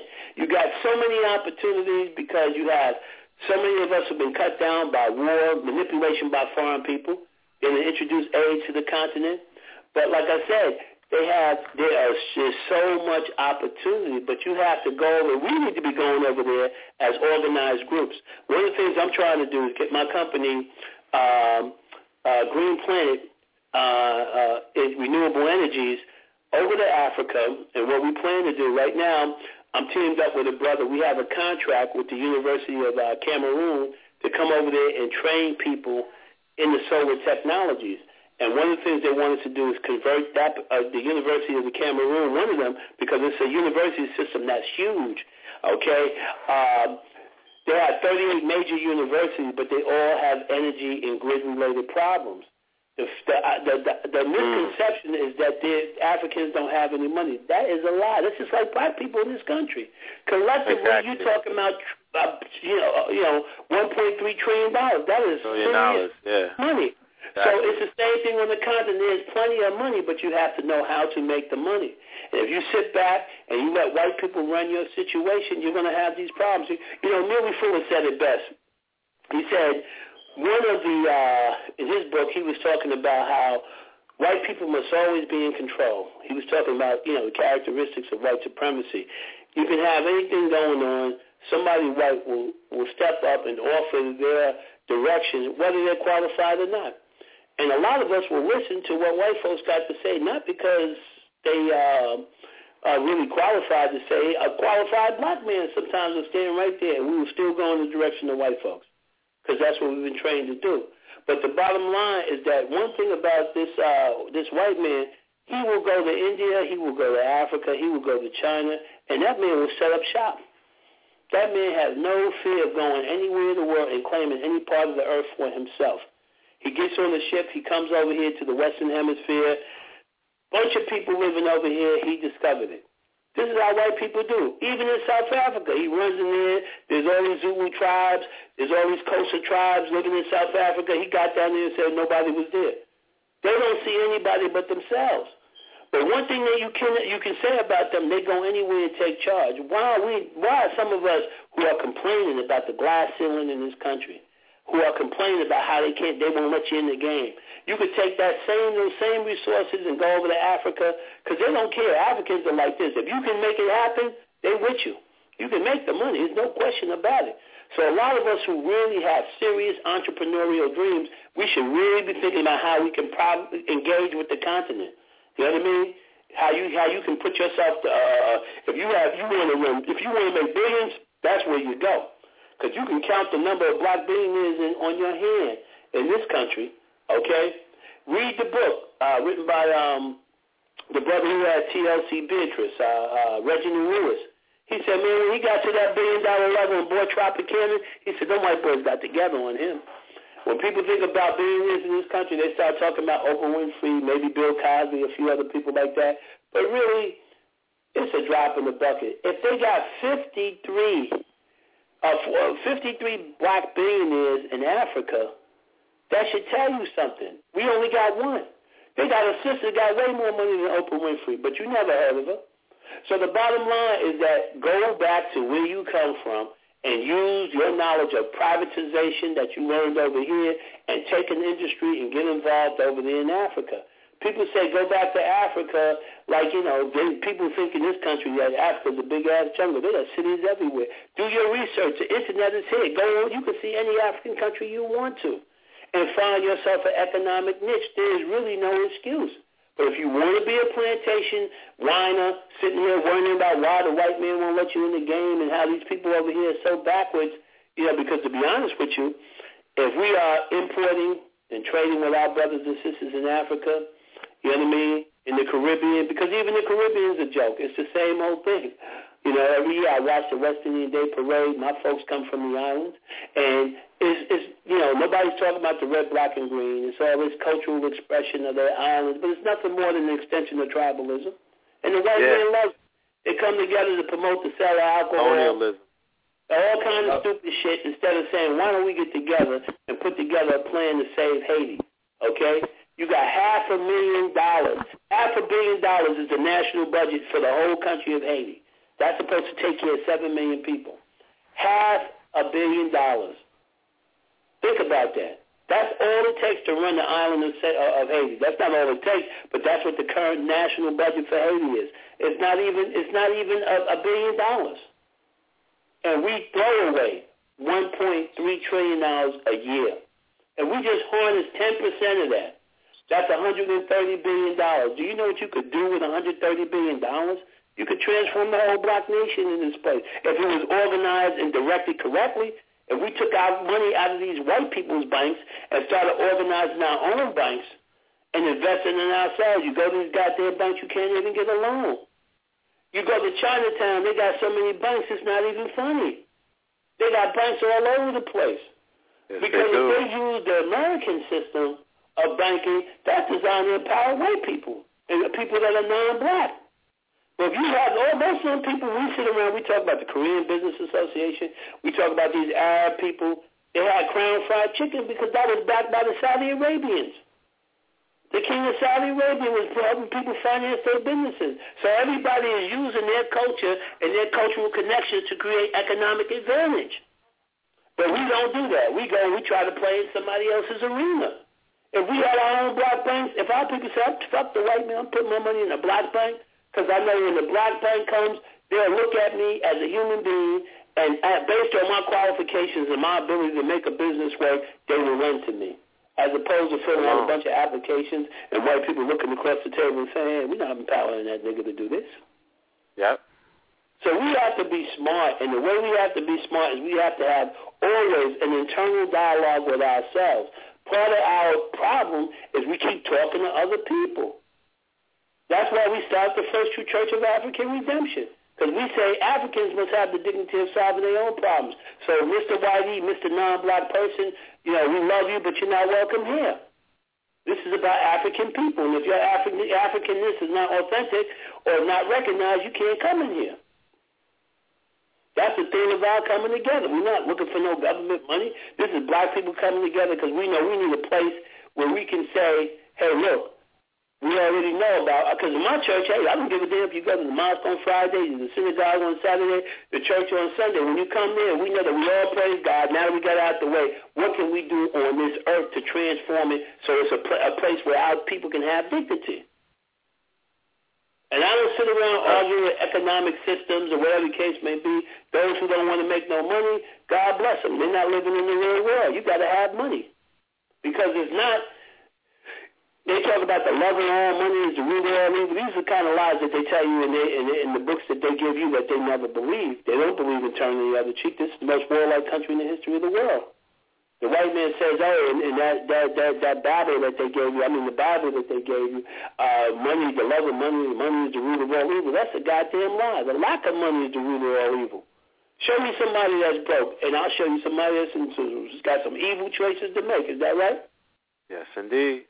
You broke enough, you're going to make some real evil choices, and that's why you see the character of our people slipping. We're not into no homosexuality. That's a byproduct of a collapsing black family. And the economic necessity to deny your manhood. You think you're going to come out of there and be some strong black man and you on Wall Street? Because he really believes you're going after Miss Ann, so why would I empower a black man economically when half of them, as soon as they think they integrated into the American system, want to get them a white woman? Is that right? Indeed. You're going to empower your historical enemy to go get your daughter? And we're the only people that think that way. Genetic, and at the end of that rainbow, there's genetic annihilation. At the end of that rainbow, she's coming to take all that money.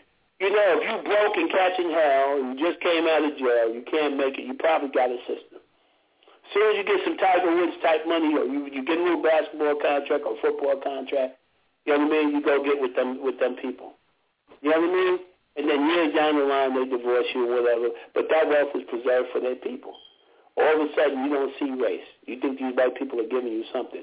By the time they sign a LeBron's contract or a Shaq's contract, they'd have made that money. They put LeBron, when he first signed his big $90 million contract, his jersey was selling at $140. Do you know they sold 2 million jerseys right after they signed him? That means they generated $280 million. See, that little $90 million contract over so many years didn't mean nothing to them. They're not giving you nothing. They're not giving you nothing. You're earning that money because the attracting power that's filling arenas and filling restaurants and all that other stuff. Man, the commercials you're making money for a whole system of white folks. We never think about the people that's behind the scenes. The star makers in this country make way more money than the stars. okay? And they preserve those people because those people represent big money for them. And we have to understand that we don't organize ourselves economically, because that's the only kind of organization I'm really interested in. Why? Because if we do that, or if we organize ourselves economically, that will lead to cultural unity. You and me spending money with each other, and everybody spending money in the black community with each other, watch the love grow. Watch the sense of self-respect go. Now I want to be black, because being black is an advantage. So I don't have to be the person in their head to try to sell them culture. I don't have to tell them, because you want to see, a lot of us want to see the cultural change take place before the economic change. That's not realistic. You know what I mean? Now the intellectual change must take place before anything, and that's why I said we have to change our fundamental appetites. We must have an appetite for making sure that our people is going to be all right before we have an appetite for spending money with anybody. And if you have to spend it with foreigners because we're not providing it, you should hate it. And you should say, man, somebody got to go into the producing of that, because I'm tired of buying this from those people. Not because I hate those people, but I know that it dooms my children. It dooms my family. You know what I mean? You want your children to grow up in the dignity. Most of us is raising people for the prison system. You know what I mean? They done destroyed the family on many levels. But even with all that they have done to us, we're still in a position to do big things. If we would just turn around and understand that it's deeper than just a cultural change. We gotta watch the money. Remember, the whole system of slavery was based on what? Them trying to make some money. So when you give them your money, you're preserving exactly what killed you in the past. We shouldn't give them shit. We should be depriving them of what they love the most. You come around neighborhoods, we're spiritual people. We argue about religion. We discuss religion. We build churches, mosques, synagogues, any newfangled religion. Our people out there, Buddhists, Hare Krishnas, our people is up in everything looking for spirituality, because that's who we are. That's central to who we are. The white man got banks everywhere. Every fucking where. He building financial institutions because they understand that none of that is protected. Them armies, they all run off of money. It's all about money. And God has favored the African economically if he would just work together. But remember, economics is not about them dollars. It's about the relationship we choose to have with each other. If we give ourselves preferential treatment and consider our own suffering, our own pain, and say that we need our dollars to protect our family life and to preserve the life of our damn children and to protect the men and the women. Because I used to teach a manhood training initiative, and I used to tell the young brothers, we have to be protectors of black women and children, African civilization, and our fellow black men. And our fellow black men. Black men have to understand that when a Chinaman sees another Chinaman, that's his brother. And he has to protect his interests. The Jew says the same thing. The cracker says the same thing. The only one that don't see it that way is the black man, because he was trained not to see it that way. So we have to have the understanding that my brother is not my enemy. He's a resource to me. But I have to come to him with some common sense and say, brother, let's not get together to sell dope, because at the end of that rainbow, the white man is waiting to put us in the prison and deprive us of our family life and take the money that he was in partnership with us making. But if we get out here and legitimately provide goods and services for our people and provide employment for our people, we don't need that. Just like the music industry, we don't need those people, man. Everybody in the world got a CD burner in this house. Got CD burners and all kinds of stuff. Feel me? We should have our own separate movie industry, our own music industry. Brothers should be pulling up to the project, selling water, whatever the case may be. We got to distribute we have to distribute goods and services if we got to do hand-to-hand combat. You understand what I'm saying? You don't need no permission from no white people to do that. Yes, Hey, go this brother over here. He got a whole warehouse full of water. Or this brother's doing this brother's doing that. That's how we got to keep the money. They ain't hiring us, man. You got people coming over the border. That's their new slaves. That's what they want. And let them people do that for the white man, because this thing is a limited situation over here. We need to be going reclaiming Africa and reclaiming this over here. I'm not saying everybody got to go back physically, but we got to go back mentally and psychologically and embrace your inner African and fall back in love with what God created as a prototypical human being on this planet. And when you understand who you are, you will love everything about being African. When you look into the soul, Dr. Du Bois had an awakening. He used to call Garvey a baboon. By the time he was moving on in his consciousness, he wrote the souls of black folks. Beautiful are the souls of my people. Once you understand spiritually how to see African people and get away from the propaganda, you see the beauty of us on all levels. I love being an African person. I love fighting for African people. I wouldn't want to be anything other than a black man. I love it. My people have been in continuous struggle for years, and I know that we will ultimately be successful. But we got to be ourselves. We cannot be successful trying to be them. We don't have to market like they market. Our most important imperative for every black entrepreneur out there is to educate our people about the importance of taking back our markets. You don't have to be jealous because this brother is selling a product. That brother is doing the right thing. In fact, we should support him. If we create enough of a cultural vibration where we're talking about harnessing our own money and our own resources, you will see a whole lot of people moving toward Afrocentricity. You'll see the red, black, and green nation growing big time. You'll see Pan-Africanists growing big time because everybody will say, hey, listen, one thing about them people, they got good, they selling products and they producing stuff, they employing people, and that's what black power is really all about. That's what African well-being is all about. We got to empower ourselves, and it's easy. Stop looking at that white man. The China man is successful. You don't give a damn about that white man. He's doing what's in the interest of Chinese people. Go in a Chinese restaurant, you'll see 10 of them lined up working together. Ain't no fights and no arguments. And we can do the same thing. We don't have that problem, but we can't be that. We can't be that way until we get that plantation ghost out of our mind. We gotta work together, man. Being black is like watching, let's say when the Creator created mankind, he gave the white man 5 horses to pull for him, China man 5 horses to pull for him, the Indian man 5 horses to pull for him, and he gave the black man 5 horses to pull for him. Everybody's horses is pulling for them, and when the black man look at his horses, every one of them groups got his horses pulling for them. So we stand there complaining, talking about what they fear. We have to gather our horses and let them pull for us, and stop letting everybody steal our power by stealing our economics. We have to be the wealth collectors. Because believe me, no nation gets respect when they organize themselves. Hello? Yes, sir. That was that bomb right there. You dropping it. Yeah, and I'm going to tell you something, too. It's very interesting. Our people cry about reparations. And this country has paid reparations in the past. The Japanese got reparations in the 80s. They have. Because their country became so powerful, they had such a trade surplus that when we flew over there to beg them to stop selling so many Nissans and Toyotas, you know what I mean, in this country, you know what they said? Well, what about what you did to our people back in World War II? When you put them in concentration camps, this country wrote a big check for them. Okay? The Jews in Germany get reparations. Why? Because they're so powerful with their monetary manipulation and things that they do that the white man said, listen, you got to pay those people.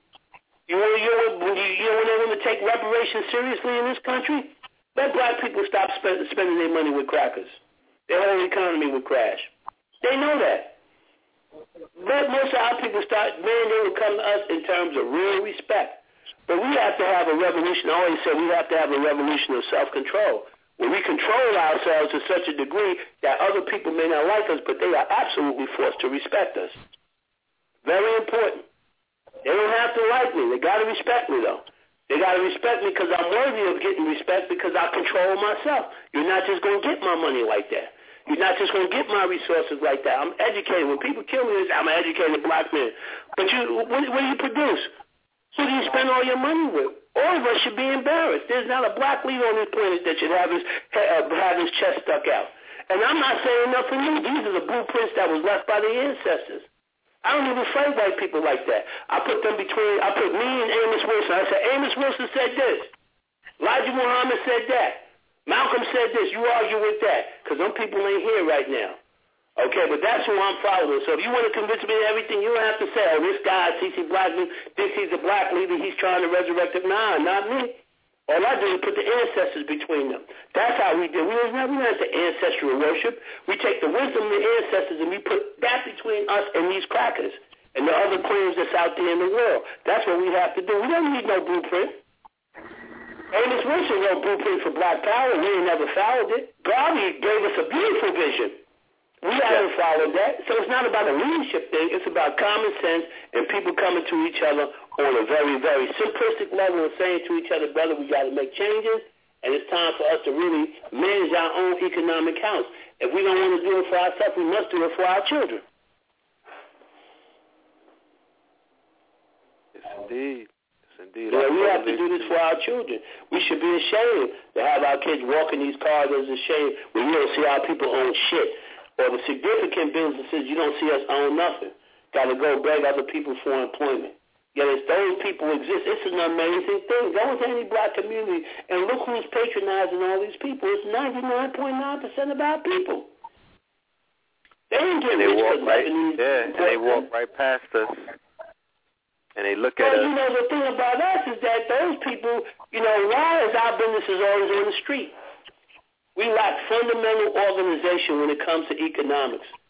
Where are our own lending institutions? Where are our own credit unions? These are the kinds of things that we have to say to each other. We have to say, you know what? Let's get together and study the conspiracy on how to control some money. That's the only conspiracy I'm concerned about. I don't want to hear about white people this, white people that, and they doing this and what they doing in Congress and the bloodlines. I don't care none about that nonsense. White people is evil. I take that as a what you would call. I assume white people are evil until they prove otherwise. That's the standard I get with them. Because guess what? That's what they believe about you. Yes. They tell their children right at the dinner table, you can't trust those niggas, watch those niggas. They're clear about who you are. They know what they did to you. And they're clear about it. You're the only dummy believing that you got a fair play in their mind. They know what was done to you, and they know that you have a reason to hate you. Hate them. Okay? But that's not even African. I don't even waste my time trying to get black people to hate nobody. Because that's the most un-African thing you can do. We're not about no hatred. Okay? Black people ain't going to kill nothing. They ain't going to let nothing die. We don't even like to be competitive. We want to be friendly with everybody. That's why we got overrun. We want to be friendly. We think that everybody got the kind of humanity that we got. Henry Clark taught us well. They don't have that kind of humanity, but we just can't believe that somebody thinks outside of the paradigm that we. They come amongst us and they see nothing but ways to make progress. They don't recognize your humanity. They bring you nothing but death and destruction and degradation. And you know that, so why are you even talking about that today? All we should be talking about is how we have to protect the African family.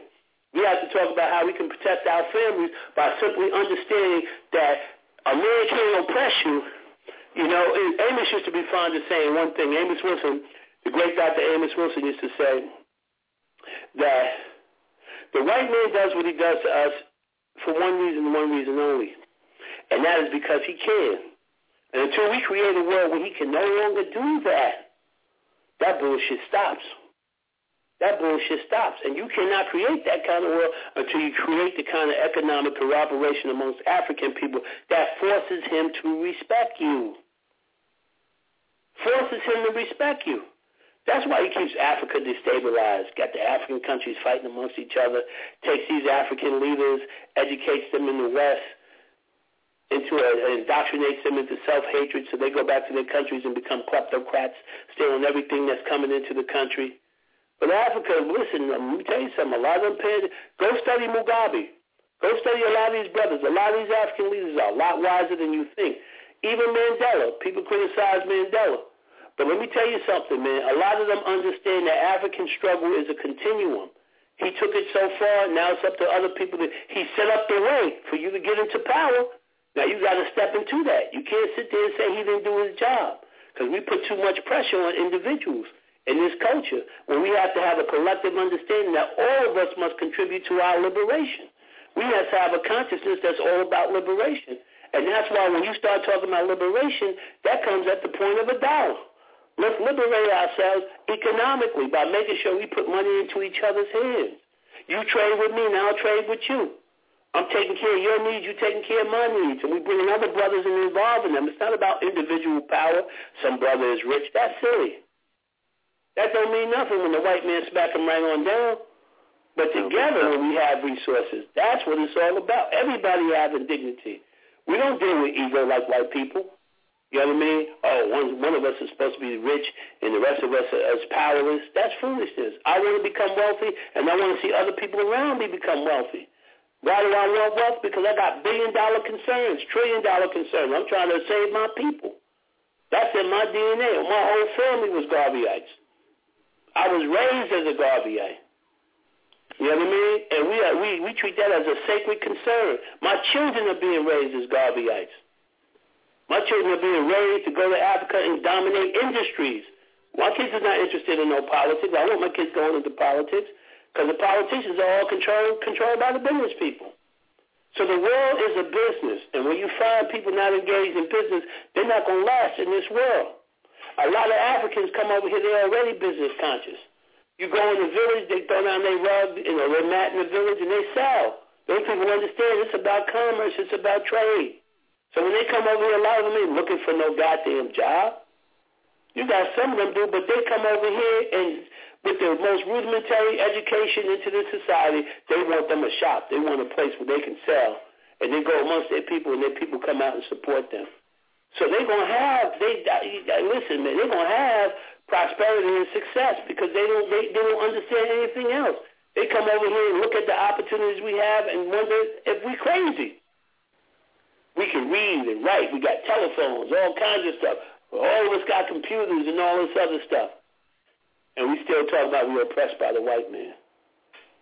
You know, it's all because we have to change our orientation, man. We have to say to each other that it's not about discussing conspiracies. It's about us looking at what we really actually have. We have a very wealthy nation of black consumers, and we have to learn to turn that wealth into a fuel to create industry amongst ours, not in the dust. That's what industry means. Industry. From dust to industry. We in the dust because we think it's cool, we think it's comfortable. We have been pampered so much in this country that we've reached a very dangerous level. They have fattened us up for the kill, man. Okay, a lot of us is not going to make it. When they start cutting these food stamps and really cutting down, because I'm going to tell you something, this dollar is in trouble. And when they really have to start cutting resources in this country, they ain't going to cut it to their military. They're going to cut it to the social service programs. They're going to betray the people that had Social Security. They're going to betray all these people that's living, waiting for the government to give them $1. They got to do that. They got to do it to try to save this U.S. dollar. Everybody who does their conspiracy or their financial research knows the dollar is in trouble as the world's reserve currency. But they can get their house in order if they stop borrowing. And if they stop borrowing, it means they got to start cutting the fat somewhere. And the first part of the fat, because they gave us the fat to destroy us. They told the black woman, hey, listen, you don't need no man, we'll feed you. Okay? And they destroyed our family life. And we have generational people who've been on welfare for years or engaged in the system, and they've been very comfortable. But it's going to come a day when that shit ain't going to mean nothing. The food stamps almost mean nothing anyway, because most of the people that's on that shit got to buy from these bodegas where the prices are so goddamn high. You know what I mean? It's ridiculous. If you don't have a car to go buy your stuff, and you have to buy from these neighborhood groceries where the food is so expensive and it's low quality anyway, it's a problem. So we got to realize that what we got to do is we have to turn our appetite away from spending money with other people and see that as a sacred responsibility to create a business. One of the reasons why Russian people in this country are one of the fastest wealthy, growing people who become very wealthy in this country is because if you study the fall of the Soviet Union, you know, when you had your command economy under communism, a lot of people worked for companies or they worked in the business, but their salary was set by the state. So all of them had a home business. That was really the way they survived. So when they came over to this environment, you know, and they get involved over here, man, they become very successful because they used to knowing that you got to run your own thing. We all must have home businesses. We have to become a trading people. You look at the Japanese, 1 in every 2 Japanese men is a businessman. I think it's 1 in 100 of us are business people, man. We are really, really lagging, you know, and business is the lifeblood, or economics is the lifeblood of any people. You think when they built those pyramids, they was giving out checks?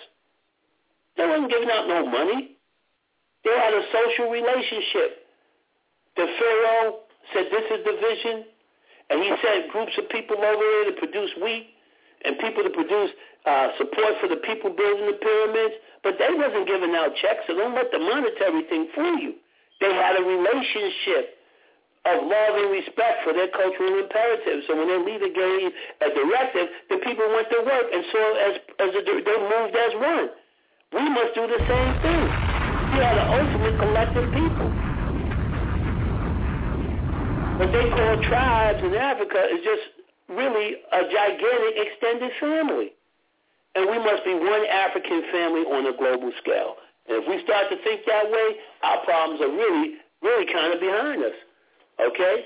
And we got to stop thinking the white man runs the world. Contrary to popular belief, the Creator runs this world. And he has set this thing up for us to ultimately triumph. He put it in the white man's scripture. The stone that the builder refused will be the head cornerstone. That's us. The first shall be the last, then the last shall be the first. They talking about us. Who is the first that is now the last but us?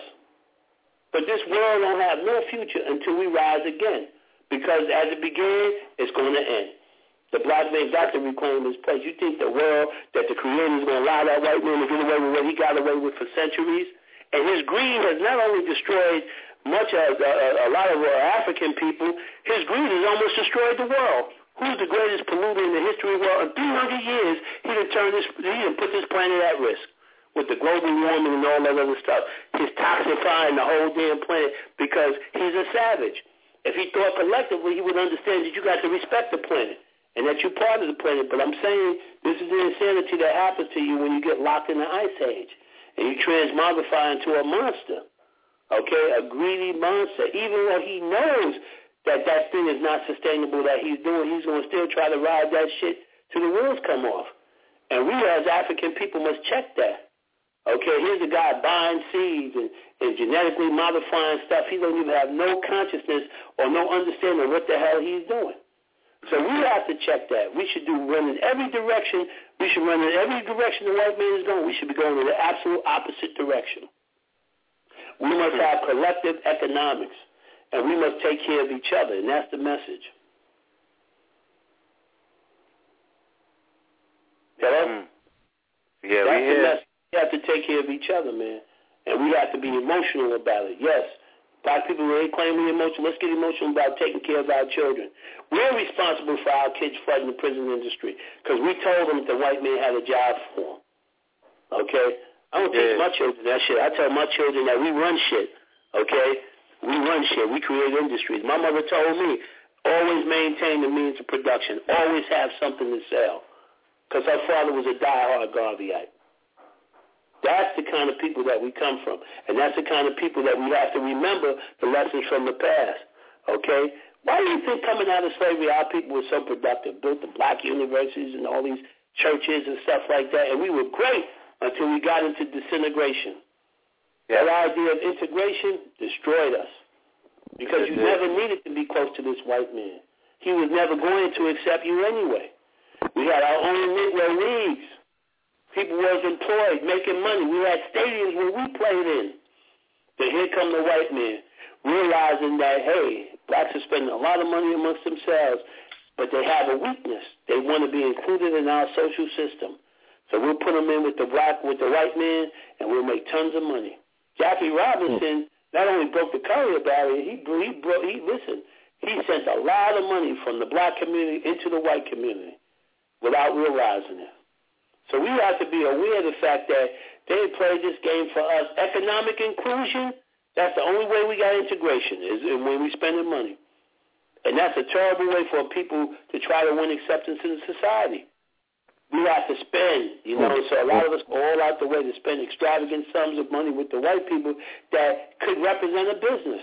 I spent $50,000 on a car, that could represent a fucking business. Okay, so we have to understand, we have to make the connection. It's not about arguing the cultural thing. The cultural thing will happen if there's economics. Brother Don't let these idiots running around talking about socialism and all that other shit. They ain't going to change a goddamn thing. Okay? It's not that getting money or becoming wealthy is evil. It's about the mindset that you got it. We need some black capitalists, people that understand how to make some money.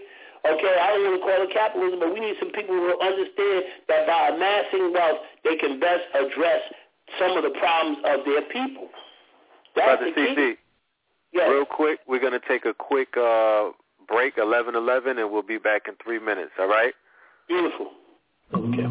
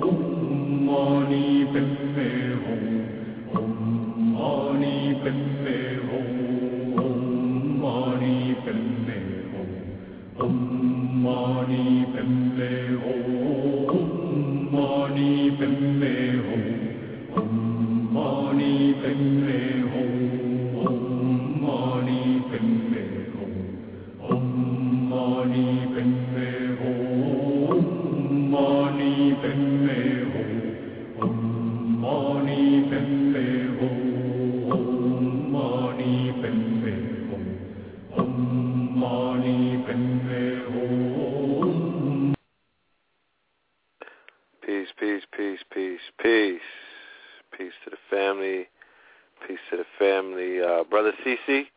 Yes, my brother. Real quick, before we get back into the conversation, I want to open up the line for a brother who is having an event in Brooklyn on Saturday. So real quick, I want to open up the 424 and welcome my brother Philip Gallion onto the show. Caller from the 424-245. Peace. Peace, brother. Peace, brother. Welcome to Know the Ledge Radio. How are you?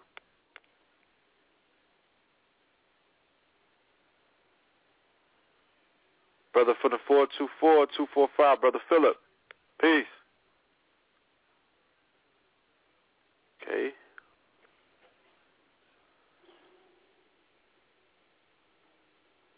All right. Brother Philip, are you there? Your phone may be on mute because we don't hear you. Okay. All right. We'll get back to the brother. Okay, Brother CC, you are definitely going in. You are definitely going in. All right. I want to ask, if I'm listening to this show right now and I want to wake up tomorrow, or when I finish listening to the show, I want to immediately do something, what is it that you suggest that I could do to begin these wheels turning, to get these wheels turning? Well, the first thing you need to do is you need to think seriously about what you can do to independently earn money for your family. Something that's best not tied to, the whims of white folks or any other people. You should be thinking in terms of products, the kinds of things that you like to do, what you can possibly sell. Even if I was a person that had a particular career path and or I had a great job or I just was struggling, I would try to figure out what rudimentary role I can play in the economy. You know, I can tell you about so many people who set up home businesses and had a supplemental source of income other than having to go to work as we currently know it. Knowing people is a potential economic windfall for you. But you got to produce a product, and you got to figure out, you know, there's all kinds of tutorials online, you know, involving how different things are produced. And, you know, you should make a real commitment to making sure that as you have a family, there's some kind of business that the family does. This is very important. This is important for your children because the growth you're going to experience in trying to understand how you can, setting up a business is going to be very meaningful to you, your children, and your family. And you might become, you know, very successful at it where you don't actually necessarily need a 9 to 5. I've been working for myself for years, and I can tell you this, I have more free time. I've made more money. I've been very, very successful because I understood on my last job, the owner said to me, you know, you'll always have a job here. And that scared me because I realized that what he was saying is that you're going to always be my Negro. You know what I mean? You're going to always be on this plantation. And at the time, I needed a job. I appreciated the job. But my mind said to me, whoa, I better not never, okay? Because I did time in prison. I did 6 years in prison. And when I got out, I had to get a job for parole reasons. But I realized that when I came out that, you know, I got to eventually get into my own thing, okay, which is what I did. You know what I mean? And I mentioned the prison thing because I like to let black people know that, listen, you can come out of any situation if you have the determination and the drive to change your condition. Some of our best minds are locked up because messing with our people, you will get locked up. We don't have no real organization. When we bring these young black men along, we're not organized to plug them in economically. So when we see them wilding out because nothing has been prepared for them, sisters the same way, you can't really blame the young people. I don't get mad at young people when I see them doing stupid stuff. I get mad at us as elders and adults who know better and do nothing to prepare these young people to make a transition into manhood and womanhood where they will have some power. We can't let white people continue to socially organize our children and then complain when it don't turn out the right way. You know what I'm saying? So we have to be conscious of that, you know? We are only kind of people. We raise our children to go sell us dope and to kill us and to attack us. Because they're angry because you haven't prepared nothing for them. No point giving them all this cultural information. You have no kind of economic nothing. You know, if we spread the gospel of getting paid, it could be just like hip-hop was. There was a time where there was a lot of pride. When I was a kid, some guy got a record deal and came off and got big. The whole community was happy for him, and everybody said, that's going to be my vehicle one day. Well, we got to look at business the same way. Brother got into a business. The whole black community had the consciousness to say, we got to support that brother's business. I knew some people, some of the other people, if you set up a business, they would walk up to you and say, hey, brother so-and-so set up a carpet business. And the guy would say, I don't need any carpet in my house. And the other guy would say, listen, you still got to support them. Because it's not the point that you need or don't need carpet. That brother made set up a business, you got to support him. Do you know what would happen if we raised the consciousness of our people and you set up a business and everybody felt that it was imperative to wrap their arms around you because they know that your business represents your ability to take care of your family, and everybody says, let's go support that business? Our people would be going into business overnight knowing that we had the kind of consciousness to support it. Right now, our business people tremble because they feel like, hey, black people have been conditioned not to buy from each other. And to some extent, that is true. But really, if you got the right kind of business, and this is a necessity, because a lot of us, we do a lot of creative stuff. All of us it seems like a lot of people want to create art, which is cool. If you ever go to these festivals, you have a lot of people involved in art, and and that's all good, but we got to get into the necessities, food, clothing, and shelter, bro. food, clothing, and shelter, and then all of the kind of things that you need. A guy who sets up a soap company. Our people need to wash up every day. That's something you want to make money off of. Right. All the food products and the variety of foods that we eat. If our people eat pizza, you're supposed to have the black pizzeria. You know, I ain't got to be Italian to make pizza. You know how many Italians hire a bunch of Hispanics to make the pizza in the black community? So we have to have that kind of consciousness when we understand that, listen, business is the way.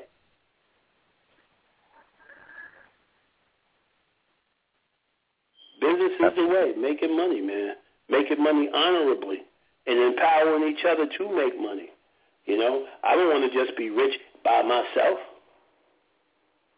I want a whole bunch of brothers that got money. I don't want them crackers coming to look for me, you know. So they knock off you, and then what happens? You never empowered nobody else, so nobody else got your back. When you're all for yourself, you end up by yourself. That's not the African way. I get paid, my brother gets paid, everybody he knows gets paid, and before you know, we got a whole bunch of men that's in a position of dignity. So when we call on when we have to make some big moves, we can put together some resources and make that happen. That's the height of civilization. Cooperation is the highest height in human existence. Yes. And to add on to certify what it is that you are saying, all one has to do is to look at the African, you know, from the continent who is in America as we speak. And I don't know if the family on the phone, if you have in your jurisdiction, your states that you live in, these Africans who have set up shop. But I'm speaking from experience living in Harlem. That is exactly what they do. They empower each other. There's no one African walking around flossing on the rest of his brothers and sisters. That ain't happening. That's not how they have been raised. That's not the tribal way. They came here together, and they come here to get rich together. And not only are they coming here to get rich together, they are coming here to empower their brothers and sisters back on the continent with the money that they're pillaging and taking from America. And the mentality is us against the world, and I full of respect for the brothers and sisters, the way that I see them demonstrate. You go on 125th Street, and if it's raining or snowing, there's going to be somebody set up with some plastic over their table or over their thing, and it's going to be an African. I don't care if it's a holiday when Thanksgiving hits. They're very loving. They're very loving people when you get to know them. Very loving. Their hearts are very loving. You know what's so funny? I hear a lot of these idiots running around. They don't accept us. They don't like us. That's a bunch of bullshit. What they don't see, when you have your Africanness intact with you, they have no problem with you. When you come off as this manufactured nigger that they made over here with your nigger values, then they don't acknowledge you. But if you show them your African humanity, you'll be all right with them. When they see me and my brother come through, they light up. Yes. You know what I'm saying? Because they could see the aura. They know it. They don't hold. Yeah, they're not. I'm sure some of them are of the Islamic faith, but it will not. They won't create a barrier between them and you because they know how to see spirit. They know how to see the light. They know. Well said, brother. They know just by the way that we're carrying ourselves, we are not trying to be European. There you go. You know what I'm saying? And they know that we are not of the. And they know that when we look at them, we love them, and we see them as us, and they accept it that way. I marvel when I hear brothers talk this nonsense about African people don't like us. That's a bunch of bullshit. They don't like you if you're going to be a European. If you're going to be a black, if you're going to be an Afro-European, they don't want to fuck with you then because you hate them. You got to remember, you got to study European culture, and central to European culture is the exploitation and destruction of African people. So if you got a set of European values, you're not going to be recognized and accepted amongst your own people. But they know that you're African, but you have to be comfortable in that reality. But if you want to be an honorary white man, then you're going to have problems with them. Yeah. Because just like the Asian that you were speaking of, because we don't see Asians on 125th Street, showing us signs of Hiroshima and Nagasaki, and they're not like ice grilling white people on the train, it doesn't mean that they have forgotten the atrocities that have occurred to them, and it doesn't mean that they look at them with the side eye and they know who they're dealing with. Their revenge is success. Their revenge is to economically dominate, and through the product, they dominate and they compete in the marketplace through capitalism. They know where the real war is taking place. They know that they can't beat them on. They're not trying to go to war again. They lost that war, and they've accepted the fact that when you go to war with certain people, the one who is the most savage will walk away as the victor, and he proved to be the most savage in terms of his warfare. So you know what? We're gonna beat you on a whole nother level. The Japanese had him on the ropes. Now the Chinese got him on the ropes. The Korean got him on the ropes. So we have to really understand what it is that this brother's saying tonight, because he is giving up some real information. You don't necessarily always hear this from our brothers and sisters in the community in such a detailed, a cohesive message. They're not talking like this. They're distracting you, and they're taking you into your victimhood, and they're taking you into other places that is going to weaken you, and they're, and they're rising up emotions and doing things like that. And all it has done, I will pay for people to come to Harlem and walk through Harlem with me right now. Walk through Harlem with me over the weekend. I will take you on a tour and show you the infiltration that has taken place in Harlem. Scientology has set up a humongous building over there, 2 of them. The Rosicrucians have a headquarters in Harlem. The Mormons have a church that looks like the church is like half of the block, right on Malcolm X Boulevard and 128th Street. You have blonde-haired, blue-eyed Mormons set it up right there in the corner where they're out there pitching and everything. The Mormons are there. And I'll show you how consciousness and other things have been beaten down, okay, and put to sleep. So all of that stuff that you hear and you think is going on, let me tell you something. Economic warfare, regentrification, and all of those other things has dealt a blow, another blow to Hiram. His ass is deeper in the grave right now. Let me tell you something. The Japanese understand, they have a word for the white man. They call him a gaijin, which means he's a barbarian. And just because you are a barbarian, you have to understand what war is about. War is about robbery, plain and simple. People go to war because they want to steal from another culture. They did not come to Africa to teach you about Jesus Christ. They came to you to steal, rob you, and steal your labor. They gave you all kinds of complexes about your color, your skin, and you didn't believe in the right God and all of that. That was just cover for the fact that he just wanted to rob you and exploit you. And this European, if he couldn't rob you and exploit you, he wanted to kill you. That's how he gets down. So we have to remember, everybody on the planet understands that economics is warfare. It's one of the ways in which people go to war. But when you don't know that you have a fight, when you don't know that you have a struggle, you will not even fight. They used to say that it takes you got to drive a tank through the average black person's living room to make them aware of the fact that we are at war as a people. But we see it all the time because the casualties are there. When you see all these brothers in the homeless shelters and the collapsing black family and the homosexualization of the children, okay, and the medical apartheid and all the bullshit that we go through, okay? Yes. When you see that, you can see those are casualties, brother. There's a war. They're trying to knock you off. And the only way you can preserve yourself, you got to get on your own team. You got to be with your team. You can't be trying to be on you got to be down with your people. And the way you do that is you empower your people by spending your money with your people. Yes, indeed. We got to be intelligent, man. Indeed. It's not about no philosophies and the paralysis from analysis and debates about a whole bunch of dumb stuff. Is Islam the truth? Is Christianity the right? That shit ain't going to get us nowhere. Let's talk about how we can get paid. Let's get some brothers to get in here and talk about this, show off their intelligence on how to set up business. That's what we need. That's what we need. You know That's what we need. How we can get some fucking power in this society. That's how we need to be talking. Uncivilized.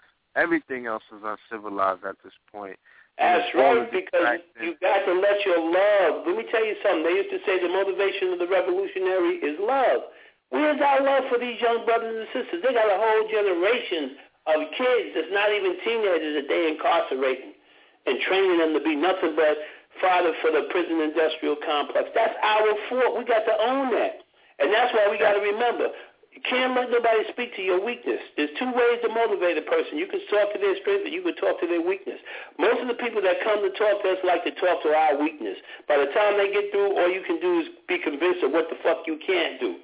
All right? We need people that can tell us what we can do. And what we can do is change our psychological orientation from one of I'm going to be put up into the glory of my past history while I'm dying today. Yeah, we can talk about Imhotep. We can talk about the pyramids, Great Zimbabwe. We can talk about all the great things that African people have done. All right? It all began with us. If you understand the genetic history of the planet, which the Clapper will tell you, it all begins with us. There ain't nothing being done that we have not done. There's nothing that the world is doing that we didn't give them. We did not do yet, exactly. Right, so we did all of that shit, and we are the original authors of all of that. But what we got to do is realize we must manifest our greatness today. Not out of vanity or pride, just out of a common sense desire to survive. Okay? Yes. We got to understand that we can change the reality, but we got to change our consciousness from one of being constantly dependent, okay, on another group of people. I don't trust white people that much. Be sitting around saying, I'm going to let this man provide food, clothing, and shelter, water. How are you going to send your black babies to be educated by a person who historically has demonstrated nothing but hatred for you? And then wonder why you're producing nothing but criminals and kids that want to drop out of school. Their education ain't relevant to them. They figure, hey, listen, I might as well drop out and get into what real black life is about, which is slinging some drugs or getting into something negative. Because I don't see no business prospects for me. Our people don't own businesses. We got people with PhDs, master's degrees, they fucking unemployed. Yep. That's why when you can't solve your problems, you can't claim to be educated. Don't tell me how educated and smart you are and you can't pay your rent. And you can't even conceive of a way to figure out how you can pay your rent. So this is the kind of consciousness that we got to start to introduce into our community. We don't need everybody, but we need a group of organized people. We got 1,000 black men that had a common sense. Now, that's nothing in New York City. 1,000 black men that had enough common sense to let's get together and let's solve our economic problems. Okay? Your black woman will support you, but you got to be building something. You can't just be sitting around talking about she got these problems, she's with the white man. What do you expect her to do when she's left to fend for the children by herself? She will honor you as the man that you are, but you got to be a man. We got to come together as men. Because remember, on that plantation, the main thing that they wanted to maintain was black men being disorganized. Okay, even in the prisons, 5 of y'all get together and start talking, here come whitey to break that up. On the plantation, they learned that on the plantation. 5 or 6 black male slaves get together, they said they're planning rebellion. You know, so we got to understand that we have to be able to come together. The brothers got to come together in their homes, get your homie, get your buddy, and sit down and say, what can we do to work together and get some economic establishment? Everybody eats off of black people but black people. Everybody's eating on us. Everybody. Koreans, Mexicans, Jews, Italians. Every fucking body in the world is getting fed off of black dollars except black people. It's just like slavery. It's no different. You go out to the world as a wage slave, you bring all your money and give it to the master, somebody other than yourself, instead of saying, I got to make sure this money that I done bust my ass all week to make is going to empower my damn people. Indeed. And the way I do that is by buying the resources and the goods and services that I need for my damn people. You know, get you an internet business, do something, but supply something. It's not about brick and mortar all the time. Sometimes it's about quick and order. But whatever we got to do, as a people economically, we have to do. There was a time when you couldn't keep black people down. We got a very weak strain today. These people think that, if the white man ain't advertising, if the white man ain't set that direction, if the white man ain't made it popular, you make it popular yourself to work with yourself and stop telling everybody about your liberation strategy. This is a conversation amongst us. I'm not trying to convince no Korean or tell a white man, here we come, we're going to do this. We just do it. Shut up and do something. You know? It's not about that sitting around talking about. They love it. They love all the confusion. You got all these damn lectures going on, people sitting around arguing about nonsense. You go home, this is fake. That's real. This is what they're doing. I know what white people are doing. I know exactly what's going on. And you don't own shit. You ain't even trying to own nothing. You ain't even trying to make sure your family is secured by having some kind of economic vehicle to harness resources that you control, that's not being controlled by foreign people. This is very important, man. And if you can't make a product, go buy it wholesale and be known as the person that's handling it till you accumulate enough money to make it yourself. I can't make socks, so I'm going to buy all the socks wholesale and sell them to my people. Don't buy no socks unless you get it from that brother.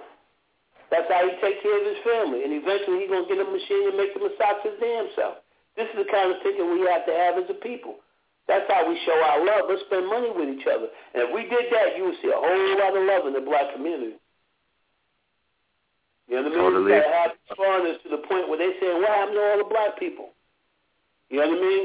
I used to do a Start a Black Business campaign where we used to say, we was on Fulton Street at the time. We said we're going to take one side of Fulton Street and tell our people don't support nothing on that side of the street, but support everything on the other side of the street.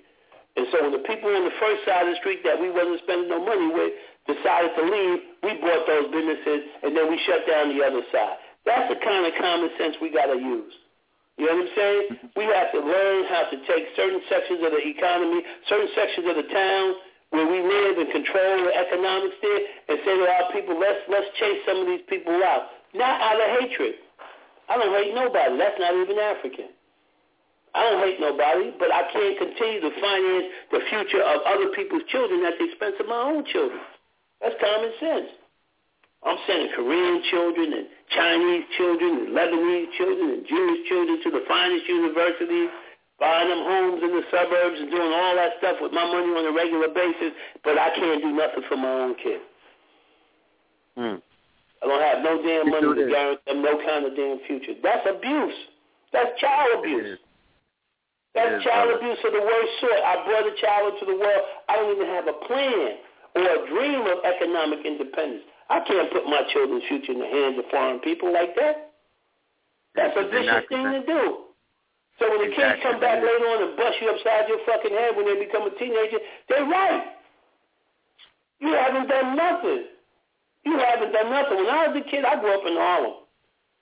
And when I was a kid, man, you had a way greater black business presence than what you have today, man. We had cats who take a van, go down south, bring up collard greens and all that. We lived in Korean before the Korean got here. Most of these people that's making a living in black Koreans, we taught them. You go to Harlem now, you got a Korean lady. She got men all over the place, cooking black people's food and selling it to us. I'm not mad at her. She feels the black and we created by not supporting our own. They create our own. Other people can't have greater dreams. How come we see our community as a place where you can't make money, but people get on boats, planes, and trains all over the world, come over here, and their dream is, I'm going to run to the black community. Those niggas will support anybody. Look, brother, they come out of shanty towns and third world countries. They come out of... You in the project. They coming out of shanty towns. Not to make fun of my African brothers, but how are you going to disenfranchise the people such as the quote-unquote black male that lives in New York City, 50% unemployment, right? Right. But you're going to tell me I can't sell soap and incense on 125th Street, but I get on the train, and for the last $300 I got, I'm going to Hermes or to Barney's to buy a belt, but I just passed a 7-foot African, as dark as coffee with red eyes, standing on 5th Avenue, selling Louis Vuitton bags in front of the police, in front of Saks Fifth Avenue. Getting paid. Yeah. And he's selling Rolexes on 42nd Street, and he got a crowd around him. And you're going to tell me that I can't vend with a license or without a license, or I got to be a veteran, but this nigga's 7 feet, and you see him every single day. What type of deal did his country make with this country when he was able to come over here and do that? Or is it that he don't have the fear in his heart that you got? So you can't see the opportunity that he clearly sees if he's willing to run back and forth every day with pocketbooks, Rolexes, and what have you, and stand there with a straight face and sell it to people like it's real. You know, it's funny because our people forget that a lot of our brothers and sisters who come from around different places in the world, when they come here, they tell us, you know, you're all right, just don't be like that black American. Because we forget that when they killed King and they murdered Malcolm, our people, we fell out of love with America. And, you know, when King was killed, you had you had literally hundreds of cities in this country erupt in violence after they killed Dr. Martin Luther King. So the point is that ever since then, that white man has said that black Negro American, he got a beef with us, and we can especially not let their men have any real money. So they put the black man out the house, and, you know, they try to keep the man destabilized because they realized when we were standing up in this country, it was primarily because we had built the strongest family life in the history of this country. You go back to the 1950 census, black people had more extended family life and more fathers in the home than anybody. 50 years later, we got the worst record on family life you've ever seen. That's not by accident. That's by design. So it's keep the men, you know, all oppressors do the same thing, kill the men, let the women live. Women are considered to be the spoilers of war because they know that the women's concerns are not like the man. It's the man's responsibility to pick up the sword and fight the oppressor. And the sword today is your business. You're not going to have no dignity and be able to support no family, and you ain't going to get no respect from no black women unless you are able to be productive. And you can do that if you team up with your brother. See, if we work united, instead of, because you know what, we're so stupid to be sitting around arguing all this philosophical nonsense, and most of these brothers are starving, but we love to be jaw-jacking about ancient Kemet, Moors, all these other different things. That's good to know, but that's not no point for us to be separating from each other. We must say that all of us have really the same situation, powerlessness. And to go from powerlessness to power, we have to find out what unifies us.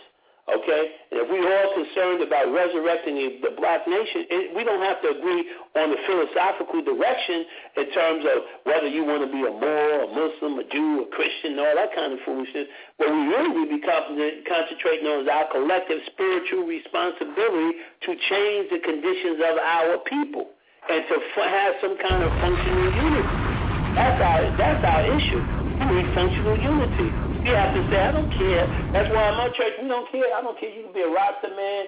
You can be a Christian. You can be non-religious, spiritual. You can be a Muslim. I don't care about none of that, you know, because it's all brand names, you know. Money makes beans. Ambrose makes beans. It's all beans. They all say the same thing. Don't steal, don't kill, don't cheat.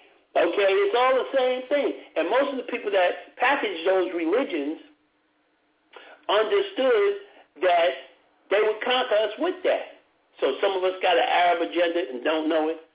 You know, the European Constantine, when he set up the Catholic Church, he said, out through the symbol of the Christian cross, I'm going to conquer the world. And that's what he did.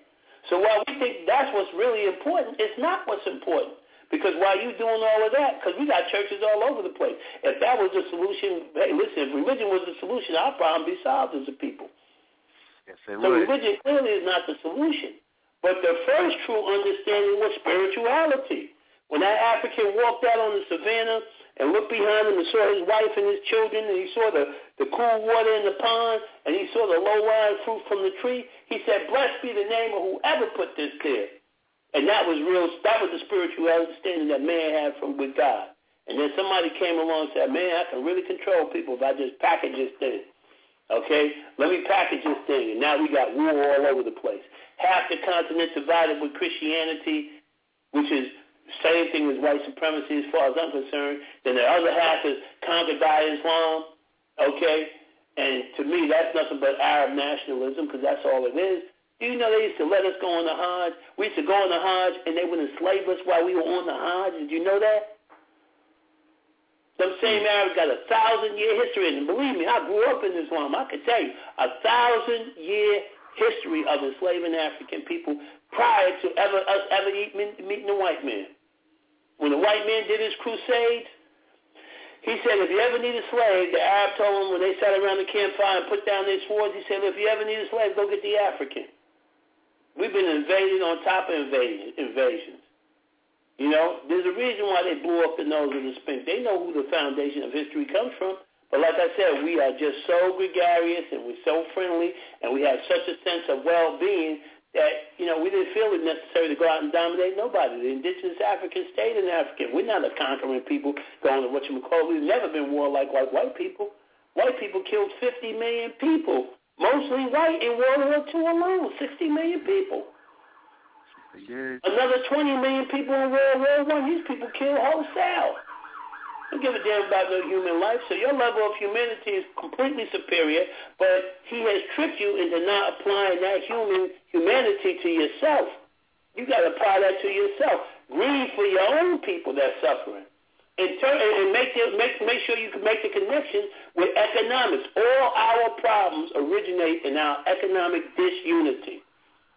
And all our problems will be solved by economic cooperation and unity.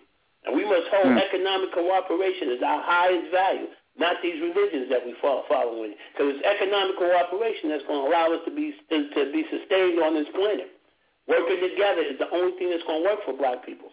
Not all that factioned off about arguing over these mystery religions and philosophies this cracker done gave us. Indeed, brother. Look, real quick, let the family know where your church is located for the New York family or the out-of-town family that want to visit. Well, the New York family, we're at the Marcus Garvey Holistic Center, 5105 Church Avenue. We're having a problem right now with the boiler, but we're going to get that back online, so I'll be able to resume what I'm doing. But I've been doing in my first two churches. I have a two-family house that I own. We've been doing it in my basement. But if you want to contact me and get some real information, I'm at 646-755-1651. That's 646-755-1651. CC Blockman, you can Google me online. My website is newbeingdirections.com. If you want to leave, that's newbeingdirections with an S.com if you want to leave a message there for me. But the important point is that, like I said, I don't big myself up like I'm no leader or nothing like that. What I tell people is that I understand that there is a continuum. And the bottom line is when you're fighting these people, you got to understand your dignity comes from showing up on the battlefield. The battle is already won if we make up our minds to empower ourselves. That's the bottom line. That white man can't stop you. Don't believe all this weak Negro shit about what white people can do. I don't even think about white people anymore.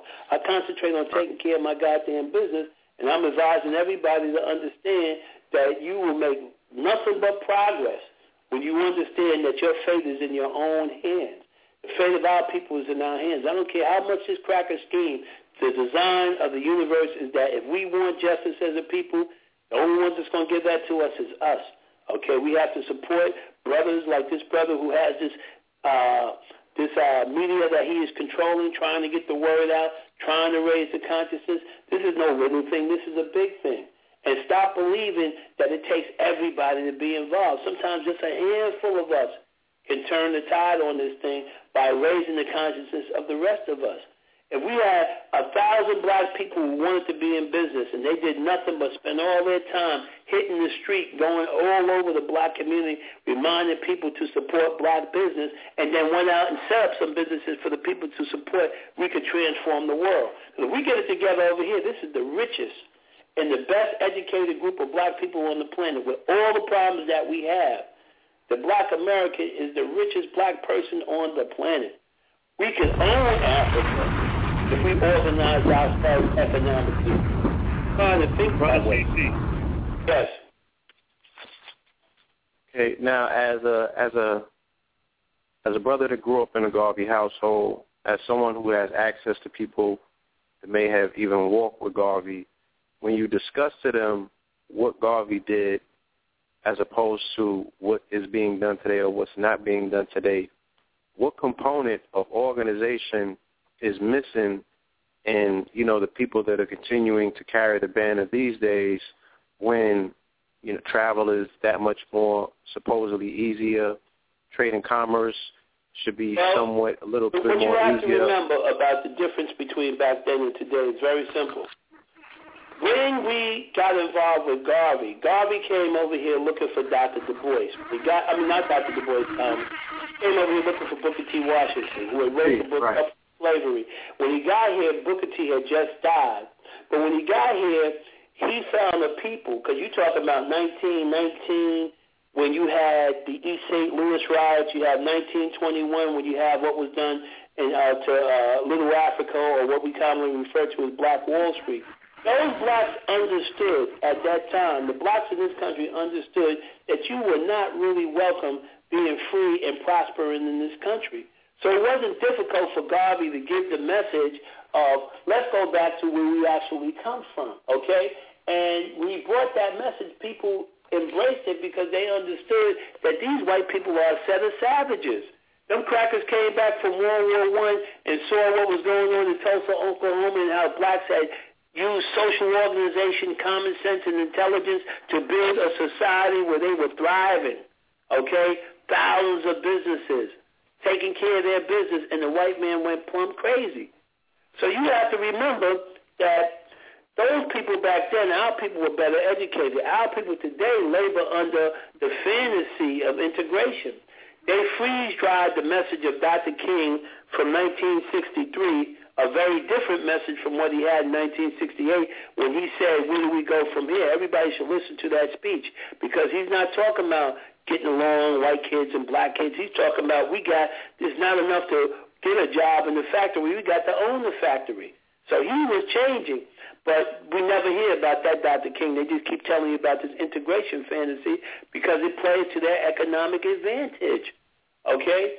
When they desegregated, you see, when you had the Montgomery bus boycott, okay, white people capitulated. And those were some very racist crackers down in Alabama.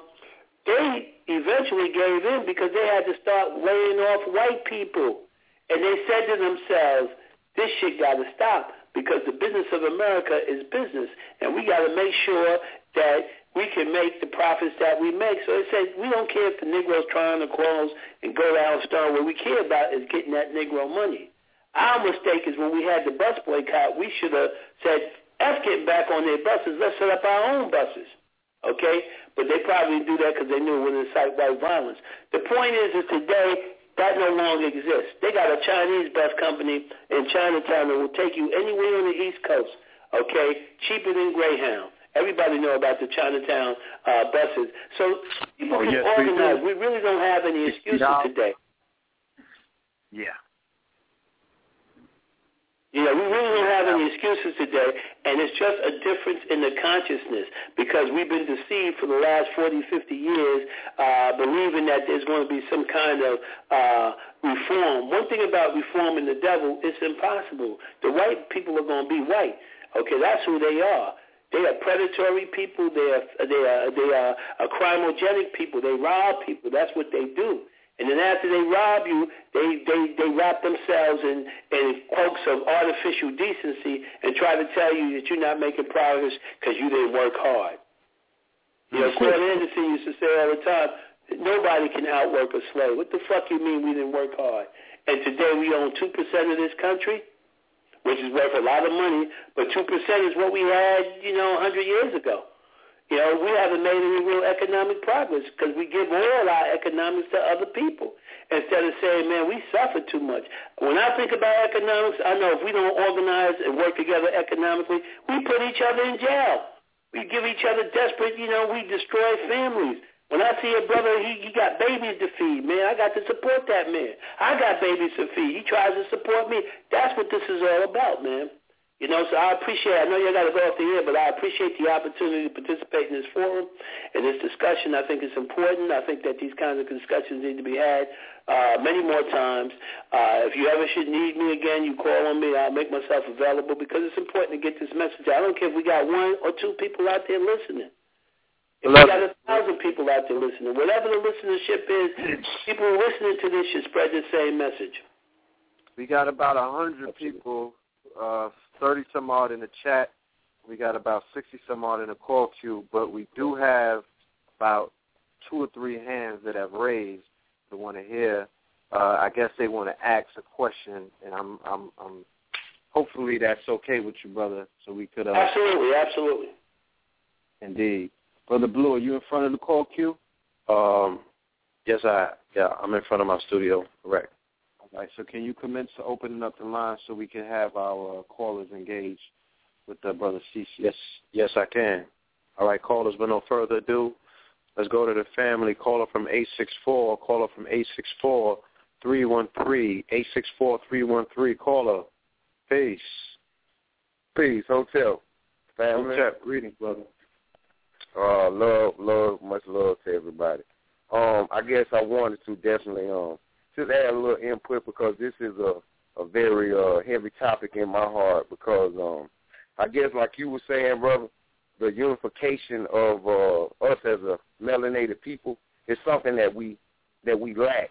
And, you know, even when we look at economics, when we look at agriculture, when we look at a lot of different things that we do need to upgrade ourselves in, my thing is that we've lost our local deity. And we know the importance of a local deity because we know the importance of what we lost.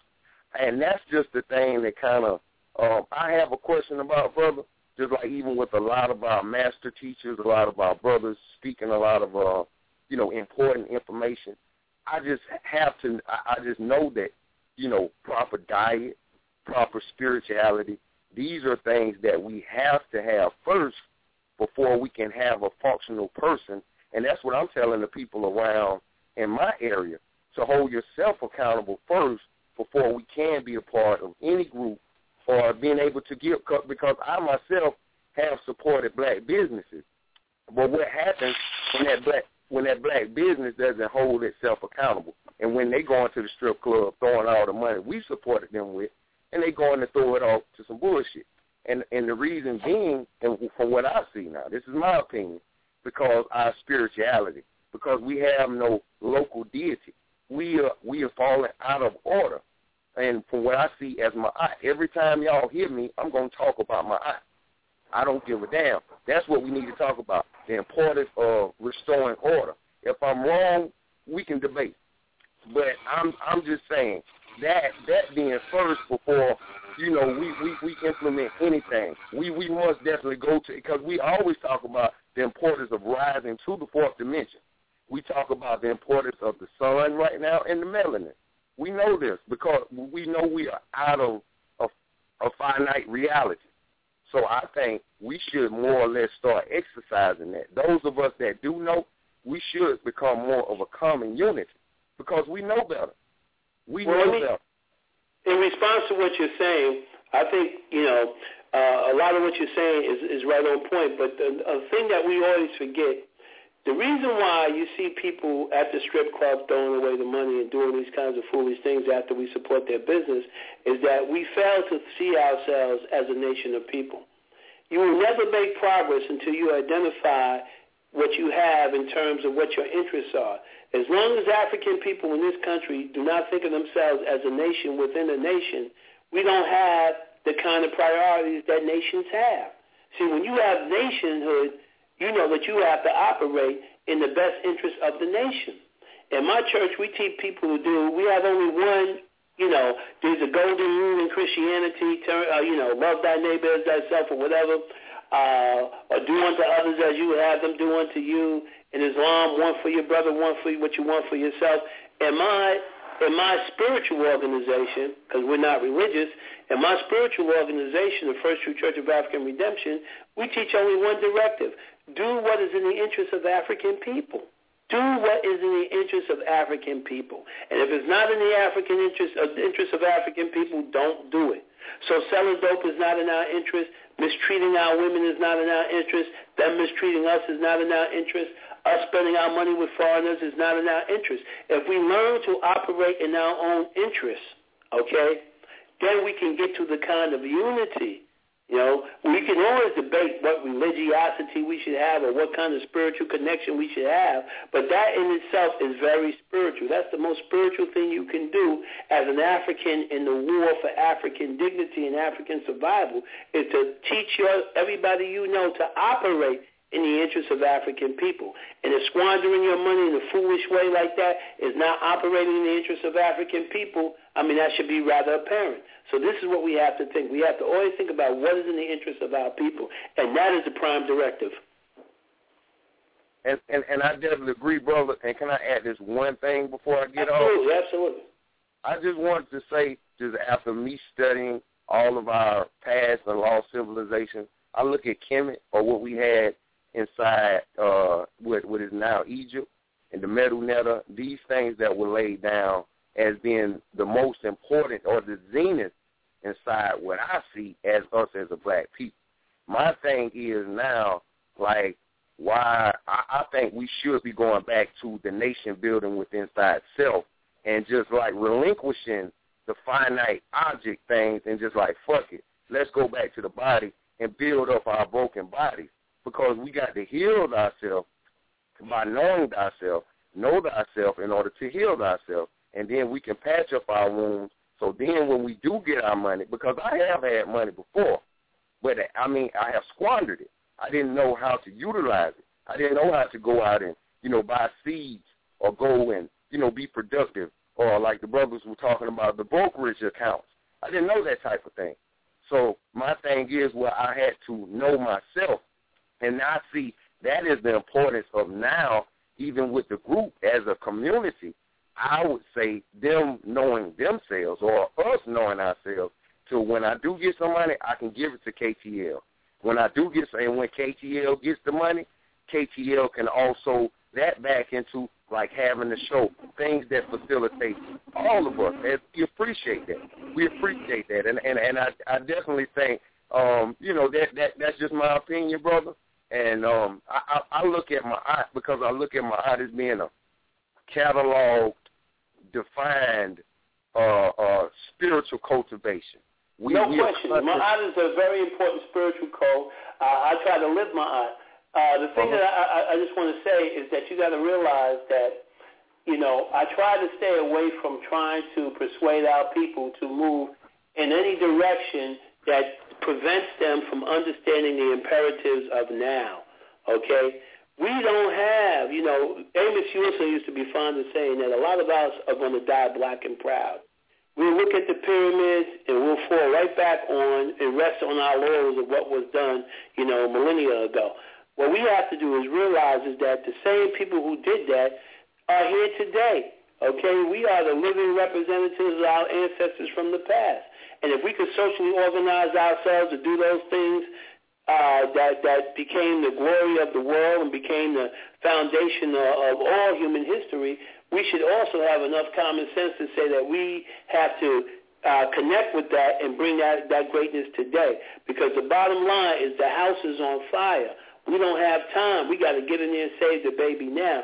We got to make whatever warts we may have as a people. If we understand that our basic existence and the existence of our children is at stake, the existence of the future of the African continent, all of that is at stake if we don't respond to reality now. So I can't take long sabbaticals trying to connect with myself on some spiritual level when the tangible reality is my children got to eat today. And I know that I have to do some of that, but I got to really spend my time now dealing with and confronting the reality. We got to get into empowerment. Empowerment means we got to have resources. And the key is that whether you had money in the past, what we're talking about now, you can get out of the economic doldrums once you understand that, listen, the same energy you can put into resurrecting the minds of people to get into my art, find a way to make money doing that. Find a way to make resources, because that will preserve you in that act. See, a lot of times people don't realize to be an activist, you got to have the resources to be an activist. When I was out on the street, you know, as a vendor, I always had something to sell. But my love was to really teach the people. It really wasn't about economics. But I still got to bring some money home. I had a small child at the time. I got 3 now. I have my wife and everything to take care of. So I had to balance the love for the people with also some kind of economic thrust. You understand what I'm saying? And I can honestly tell you, I made so much money meeting people and getting involved. And there was a lot of black. That's why nobody could tell me about we don't love our people. When I was out there giving it my all, believe me, people supported me. People supported me. I could tell you some stories. I've had sisters walk by, read my sign, because I wrote a book called Towards the Destruction of a Nigga Mentality. And I saw a sister look like she walked out the project somewhere, and she looked like she was scuffling and struggling. And with tears in her eyes, she walked up, because I used to have a sign, and they used to say that the future of the African race depends on a collective movement toward the destruction of a nigga mentality. Because I consider a nigga to be a hater of self and kind, a mentality that was created by white people to keep, the African family divided. And she walked over with tears in her eyes. I used to have a bucket for my organization. She put $10 in. I didn't want to take the money from her because I could see she couldn't afford it, but it moved her that much. Our people are very easy to deal with when you understand one thing that is constant in the African world. Our people cannot resist real love. When you really love our people, they know it, and they will respond to you. So we have to deal with our people with love, and we have to have patience. I don't demand that they change everything that they do immediately, but I try to point their attention to what's happening to them for real, because a lot of us are not dealing with what's really going on. A lot of us are living lives, we're in pain, a lot of us are depressed, and all this is being anesthetized by TV and the drug culture and the alcoholism and all this other stuff, anything to keep your mind from focusing on that. So if you can ever get us to focus on what's really going on with us, and you get us to respond to the real pain that we in, believe me, you'll see some change. Because I used to attract crowds, man, in the street just simply talking about what the conditions are. When you start talking the men in prison, and you start talking about the collapsing family and the homosexualization of the youth, man, you get all segments of our society. We tuned in. We love each other. Even when they put that guy Obama out there, our people was, man, I saw drug dealers in line with old ladies and church-going people. Everybody was trying to support that because deep down inside, we know our future, there's a lot of love amongst us. Don't let nobody fool you about that. But we got to be real with each other. We got to talk to the real problem. A lot of people, if you have been blessed enough to be able to do that research and go into Ma'at and all the great history of Africa, that's a good thing. But the solution really lies in just us being real today with each other. Because as you show people that you're concerned, about what's really happening, you influence them, and, they'll take that journey. But, right now we're in such crisis that we really need to be talking about some economic unity. Because if you watch our kids today and you listen to a lot of the hip-hop today, these kids are very much got economics on their mind. So I don't want to be inviting people to the movement, and then they come into the movement and they can't live. I want to invite people to the movement and tell people that there's tremendous money in the movement. There's money in African consciousness. But you have to understand, we got to be entrepreneurs as well. We have to be business people, not with the white man's mentality of exploiting each other, but with the mentality that as we empower individuals, we also empower ourselves, because our people have to give that back. I have to get strong and help another brother get strong and help another brother get strong, and he help other people in turn get strong. That's where the future is. And then once we got real economic strength, man, we can build universities of Ma'at. We can build all kinds of institutions to teach our people that kind of a value system. But we'll do nothing but be poor, righteous teachers out here talking about those kinds of things without a pot to piss in or a window to throw it out of. I mean, I was a poor, righteous teacher, so I know. Believe me, it's no fun when you can't pay your bills.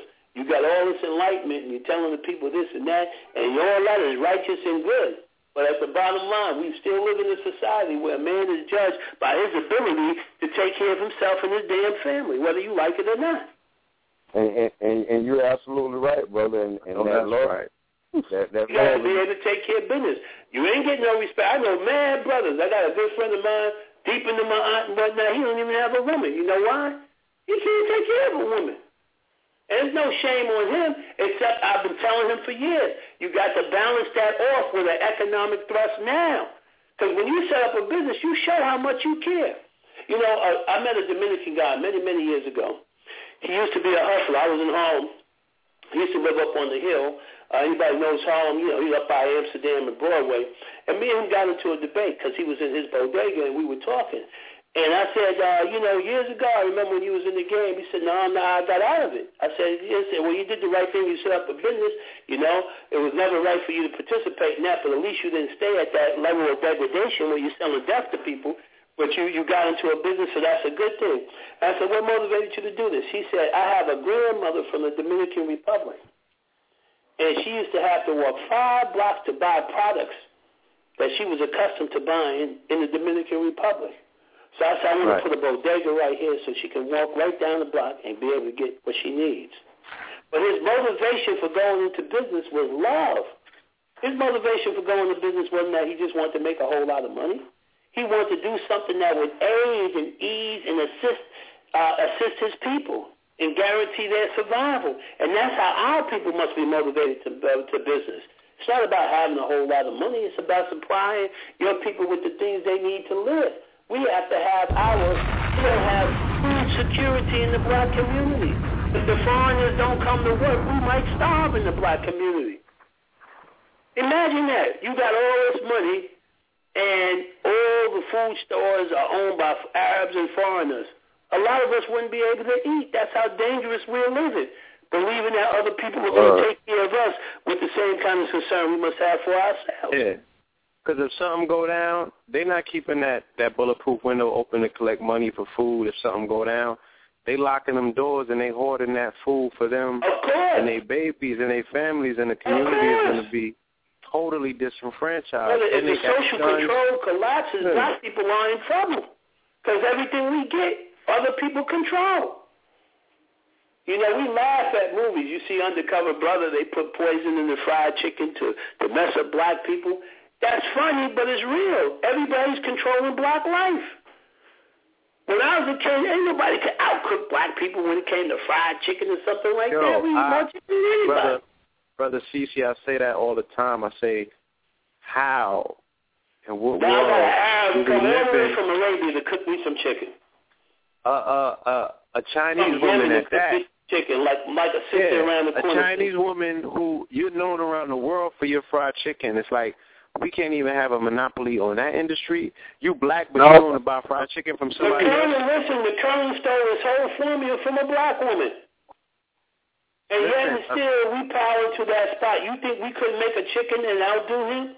But we're so cooperative with other people's economic schemes that to a certain degree, we're getting exactly what we reap and what we sow. And when we change our minds, decide to go in a different direction, we'll reap something else. But we got to grow up as a people and stop imagining that we're going to solve our problems without dealing with the real daily realities. The reality is we need money. We need money to take care of ourselves because one of the greatest things you can do as a black person with common sense and a black person with, with an understanding of things like my aunt is to be personally successful. That's very important. Because in you being personally successful, you set an example. Yeah, I'm about yes, I'm about black power, and I ain't broke. I got some money. I got family unity, family organization. You know, I'm taking care of a woman and a family. My wife hasn't worked since I met her, and we've been together for 10 years because I didn't want her working. I spoke to a Japanese guy many years ago, and he said to me, and I didn't need him to tell me this, but he said in Japan, when a woman gets married, she only works for her husband if she's going to work. You know, we wonder why our kids is half crazy, but we're not creating the kind of resources that allows a woman to stay home and properly cultivate the development of the children. That's because we ain't got the resources to do that, half of us. Hey, excuse me, brother. I don't mean to cut you off, and my time is up. But when we look at Black Wall Street and when we look at our economic establishment inside America was very heavy. We look at Black Wall Street. So if we formulate something like this again, what is definitely going to ensure our stability that we won't topple and fall as we did then? What's going to ensure Well, you got to realize something, too. You have to learn from the past. That's why it's there. Okay? Now, one thing about people who know the history of this country, you understand what white folks are doing in this country? They got more militias than anybody else because they know history. And they know if there's ever a collapse, they better be prepared to protect themselves. You couldn't do that to African people today. Not if we had the kind of consciousness that comes from knowing about a Black Wall Street. You got to remember, there was a time when they was putting Jews in ovens in Germany. Those people learn. They learn. What do they say? Never again. So why can't we say never again? And socially organize in a way where that does not happen. The reason why that happened to a large extent in Black Wall Street was because nobody believed that it would or could happen. Okay? So we have to understand that that can happen when you don't organize. But see, you can't even talk militarism or even self-defense without people who have the ability to even control their own economic destiny. When you have a bunch of men with businesses and all that other stuff, they will sit together and say, this is what we need to protect what we have. It wouldn't even happen today. Word. But the bottom line, you cannot say that because I got victimized before, I should never even rise or try to do something today because it might happen. You're going to die anyway if you don't do something. It's not what I think, it's what I know. We are on the path to destruction. If we don't do something to change.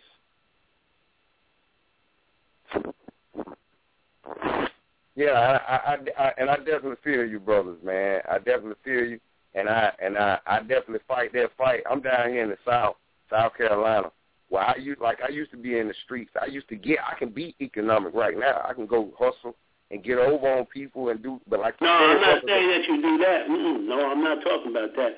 We have to have that's short-lived. That's destruction. You know, I was in Charlotte, not Charlotte. I was in Charleston, South Carolina, just last year, and to me, I could see the depression, the economic depression.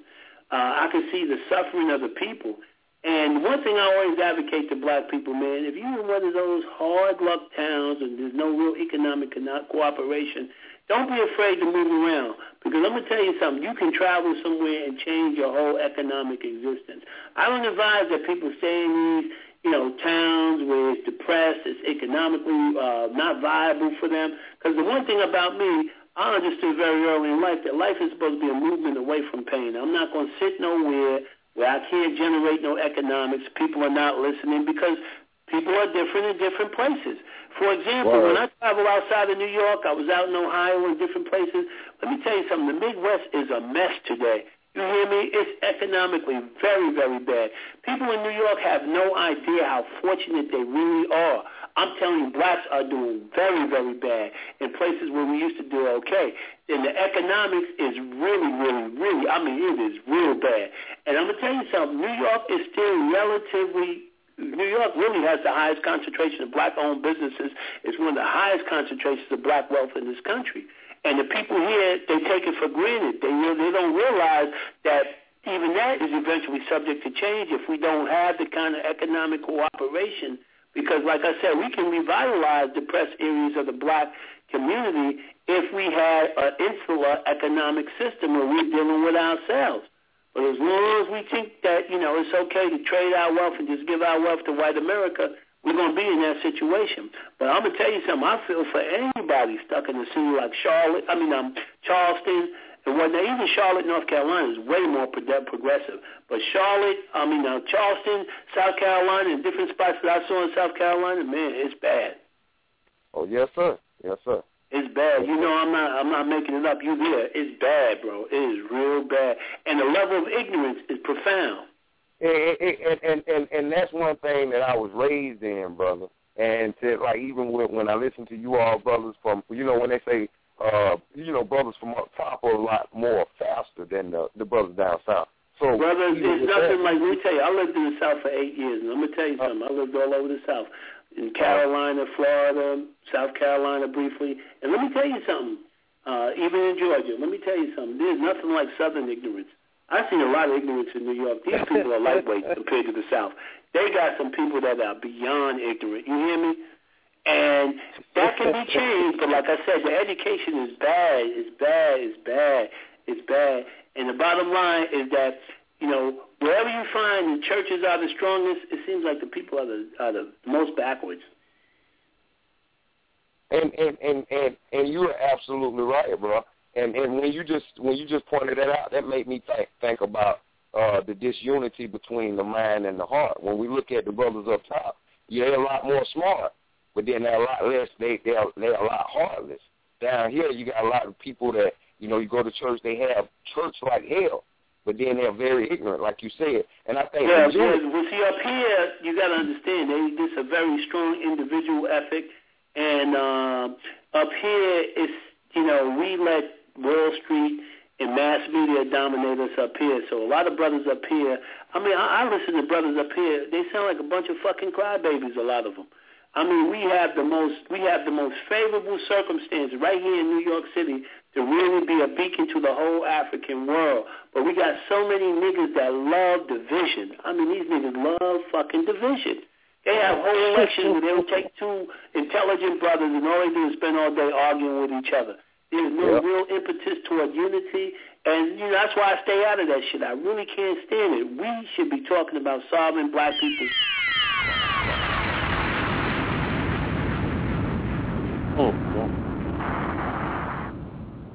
Brother, I want to thank the caller. I want to be fair and partial to other people that are on the line as well, brother. Much love, brother. I enjoyed speaking with you. Yes, indeed. Brother. Thank you, brother. And please feel free to reach out to the brother. Stay in communication. I know that you would benefit immensely from a continued dialogue and communication with our brother, so you could get things, situated where you're at, and we could start implementing the change that I know that you've always been ready for and you've been talking about. Okay. Right? What's the brother's math again? One more time. What's 646? What, brother? 646-755-1651. My company is New Being Directions. If I don't pick up the phone, make sure you leave a message for me, and I'll definitely be back in contact with you.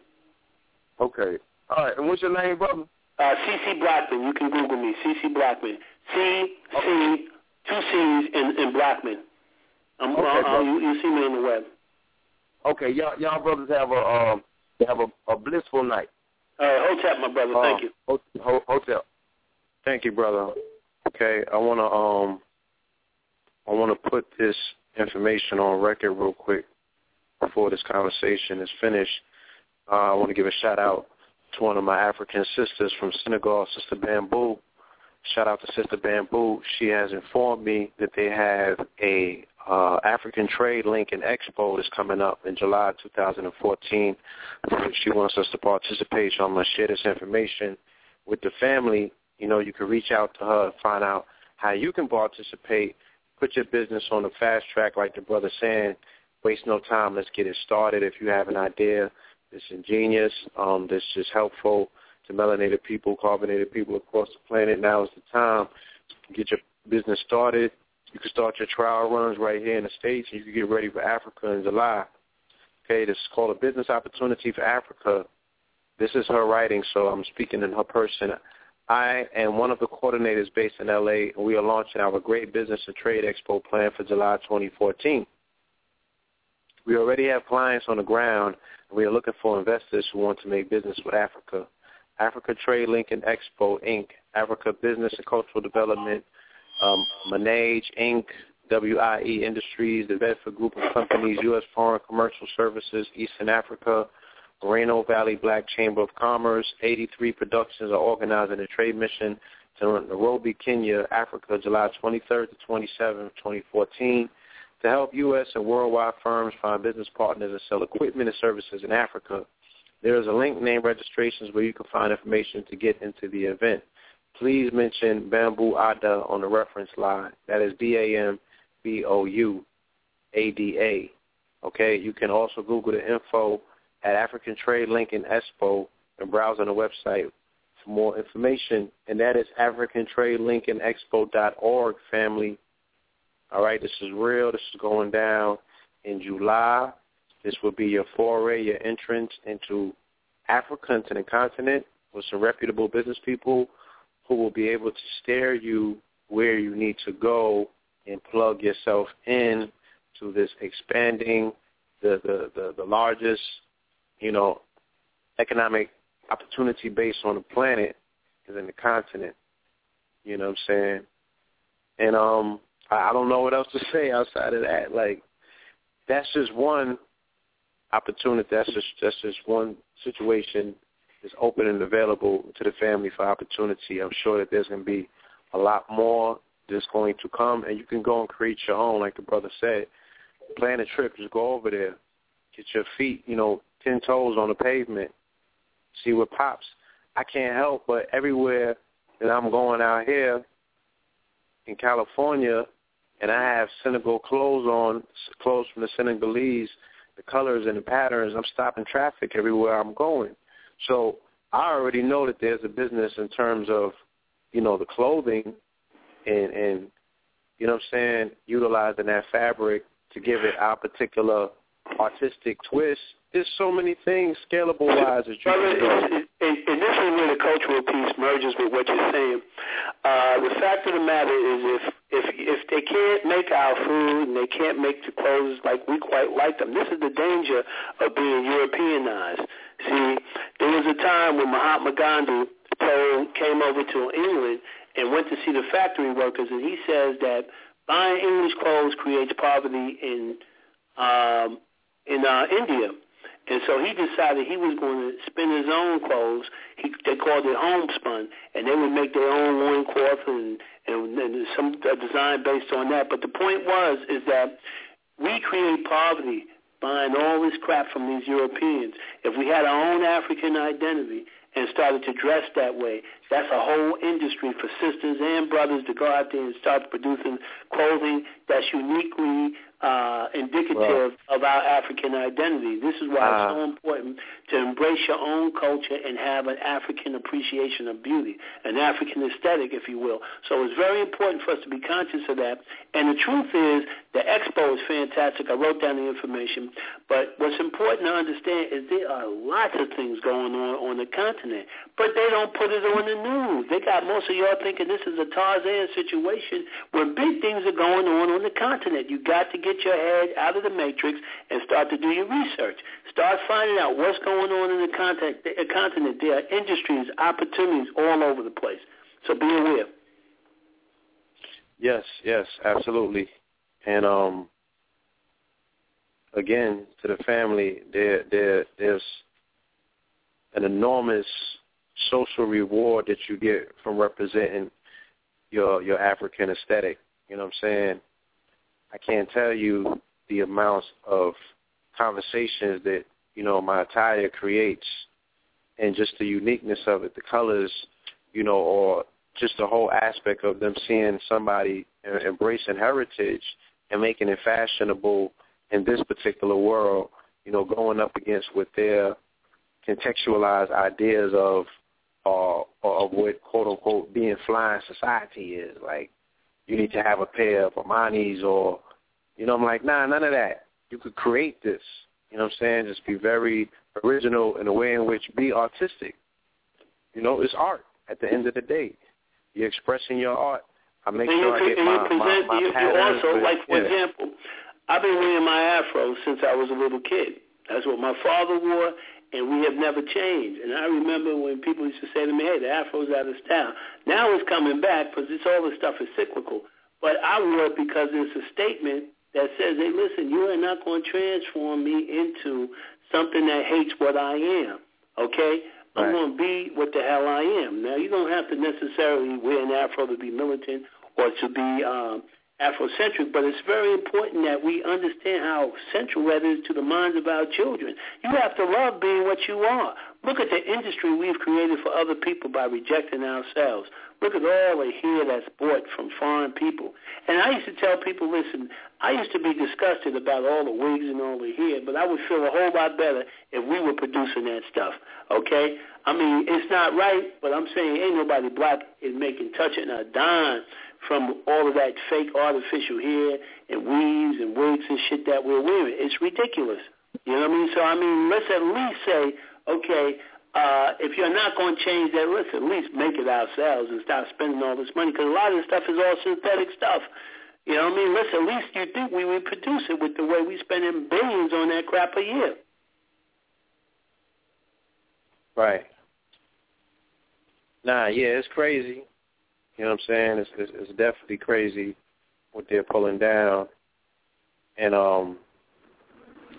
it would be a lot less of a sting if we had just a fingertip particular market, you know. But let's go to the next caller, see what the family has to contribute to this phenomenal conversation. Caller from the 213-909. Caller from the 213. Peace, caller. Greetings. Hey, Hotel. Hotel, Black Woman is God. Okay. All right, peace. Okay, I wanted to respond earlier that the brothers have said about the brothers that's from the motherland. We're kind of reluctant saying the word African, but that's what we do say, even though it's named after a white dude named Africanus. Of course. Some say people one, but for the purposes of communication, we use the term. Oh, can you hear me? Yes. Okay. Now, yes, it's true about the our family from Africa that come to America. Out here in California, I'm not able to speak for New York, but out here in California, they do support each other. You know, they are a good example on that part. However, I'm just like one out of billions of blacks that have tried to associate and communicate with them brothers. It's not good in California. And I'll speak on level and including spiritual level. Spiritual level is that most of them are Christians. I ran into most of them in L.A. Christians, but some Islam. But there's no communication because the key point is how they came here. They came here of being, according to my research, sellouts. Now, the ones that been a new generation, however, they have similarities of not communicating with brothers out here. I'm not going to say all of them, but majority of brothers from Africa is not trying to build economic power with black people in America, generally speaking. Well, let me just respond by saying this. It's very important to understand that when a lot of the people who migrate from the continent over here, you have to remember that they are told who we are by the same media that disrespects us every day. When you have a Hollywood industry that is really a global industry, you know, the number one show in South Africa for years has been The Fresh Prince of Bel-Air. They know us through what they see in the movies. And so when they come over here, they are afraid of us. They don't know who we are. They don't recognize, and that's not because of what they have done in terms of interaction, but if you just consider the gang violence in L.A. or just, what's going on in terms of what happens with our young people, you would be afraid too. And with respect to the class of people that make it over here, yes, those are some of the wealthier people in Africa. You have to have a lot of money to travel 8,000 miles to live in this country. But here's what I always tell the black people. One of my greatest mentors was Don King. Now, people have many times a negative opinion of Don King because they don't understand what this black man did. But this is a brother who took control of an industry dominated by the white mafia. He also had what, for lack of a better term, a black mafia coming out of Cleveland that supported him. But the thing about Don King that's interesting is he always talked about how this is his country. He knows his way around this country. In other words, we are living here. We're supposed to know our way around. I don't need an African to come over here and show me how to make it economically. I applaud them for the cooperation that they exhibit amongst themselves because that's just people in their right mind. But we should not have to depend on them for anything. I don't look to them to create economic opportunities for me here. If I go to the continent, it's an entirely different situation. Because if you come to the continent saying, hey, I'm your long-lost brother, embrace me, you might have a problem. Not that they won't embrace you, it's just that that's not going to be that exciting to them. They've seen how people come over here with that kind of conversation. But if you come over here and say, I'm from America, I'm over here and I'm here to start an industry. I'm here to cultivate an industry where we all can make some money, brother. You would be the most popular person that you ever seen. They want to see black people that understand the importance of being productive. They have enough people who are dealing with a lack of industry. So, of course, anytime you get people coming over to this country, most of the time you're seeing bourgeois Africans, for lack of a better term, okay? Africa has the worst brain drain of any continent in the world. Well, most people who come over from Africa, they come to these universities or they come to America to get education, and they do not want to go back home to cultivate Africa and build Africa. So you got a lot of people that's running, okay, from the responsibility of developing their homeland. Some of those governments even pay for these kids, a lot of them pay for these kids to come over here, their best and their brightest, and as soon as they see Europe and the United States, they're convinced that they don't want to participate in that fight, because they become crackerized and Europeanized. So I always say, if they can recognize the African in you won't have a problem with it.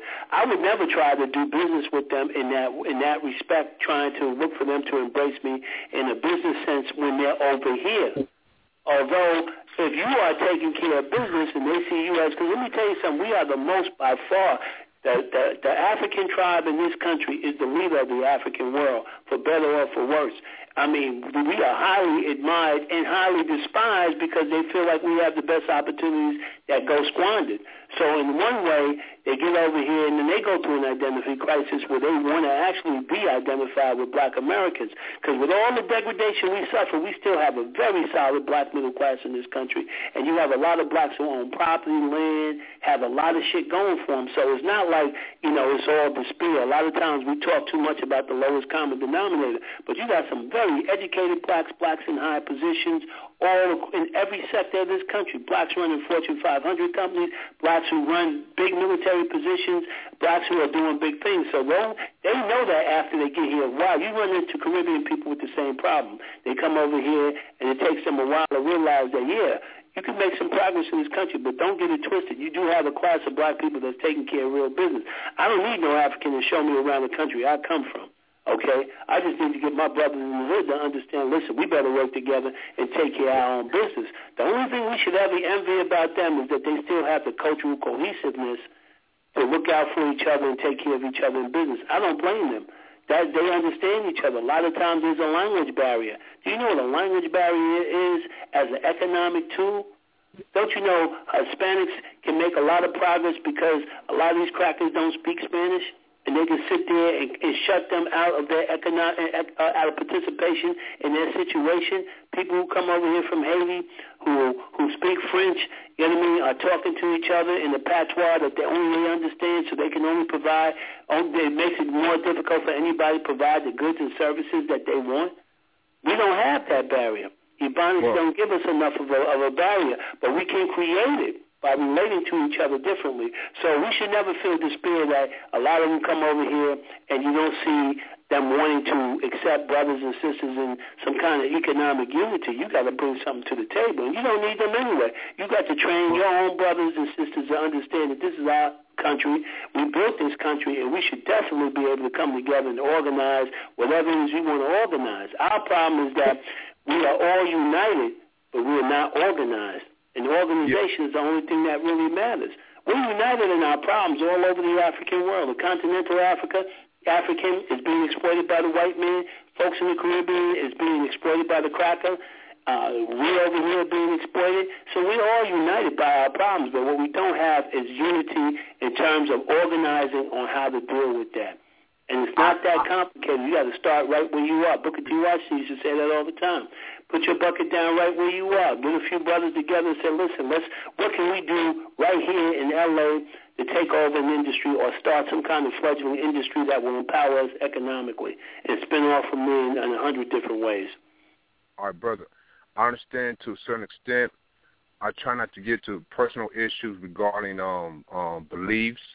You know what I'm saying? I'm not a Christian or Islam, so I just leave all that to the side. I do believe in chemistry, primarily spirituality, but economic level, my experience, 1 out of billions or even trillions of black people across this planet, that I always believe in to to the day I pass away through physical form, but spiritually I live forever. The world ain't free till Africa's free. But the thing is, with my life experience or economic level of dealing with these brothers and sisters from the motherland, it's been terrible consistently. I'm just speaking of one brother out of this whole planet consistently. And I have a business. I'm not gonna put myself on a pedestal. Business is business. You know what I'm saying? But I repair computers. Not once I recruited for brothers from Africa because they feel that I shouldn't be that smart because I'm black in America, and also they feel that they should pay me pennies. So that's why I'm quick to say that an average so-called brother and sister that come from Africa, which I already said, are sellouts. The brothers that is in Africa, they love us because these crackers ain't going to allow them to come over here because we will be united. So it's difficult to get along with these brothers in L.A. Okay? Now, the reliance is on the generation that's raised up from their parents. Hopefully they wake up. But that's all I got to say as for making a long story short. Well, you can never discount a person's experience, but what I would say to you is that I think the bottom line is that there's a lot of reasons why we experience this kind of prejudice, if you will, from some of our brothers who come over here, and that is because you find out people in a deplorable state. When they come over here and they see our people engaged in the kind of self-destruction. Let's take a look at just the crack generation, growing up and watching how a lot of dignity was sucked out of the black community through the proliferation of a drug war perpetrated on us by the United States government and the mafia. Okay, they flooded the black community as an anti-revolutionary tool. They flooded us first in the 60s and 70s with the heroin, and then they hit us again with the crack, in the 80s. Okay, and so what happens is anytime you have a people suffering and people who are being told by their leaders that they're trapped in the cycle of victimization, you're going to have a lot of people getting high. Okay, and getting messed up. And so when you come from Africa and you see crackheads and you see people caught up into that kind of degenerate, lifestyle, we don't hate the people. We know that they was pawns in a game that they didn't understand. But what we're saying is that these Africans look at that and they feel like all of us are the same. So we have to make them respect us. I'm not going back to Africa to live in poverty. I'm not going back to Africa to ask the African for nothing. I'm going over to Africa ready to take care of business because the bottom line is if you was a Chinese, if you was an Eskimo, it wouldn't matter. If you went over there and you can improve the conditions of people in Africa through some industry that you're dealing with, you're going to be well received, brother. Okay. I have a question to ask you. 2 questions. It's easier for us to go to Africa. We don't have to go through no investigation. I mean, they go through investigation, but no interrogation why we need to go to Africa. Okay? Black people in so-called America. Okay? Now, when them Africans come to so-called America, they go do interrogations to come here to get that visa. See, that's the thing that we need to research and investigate, which I have. I know a lot of Africans who tell me what the process is. It's not one thing. If you're not coming from a country that's been identified as a potential terrorist country, you really don't have no problem. If you see a South African, if you see a person from Ivory Coast, if you see a person from, I think you have the hardest time from Nigeria. But let me tell you something. These countries are designed to welcome people bringing in money. That's the bottom line. And when you come from Africa, they assume that you're bringing in some kind of resources and money. America steals some of the best and brightest from around the world because people have illusions about the American dream and the fantasies that they create in Hollywood about what this country is about. And for some of them, it can happen because they're organized to make that happen.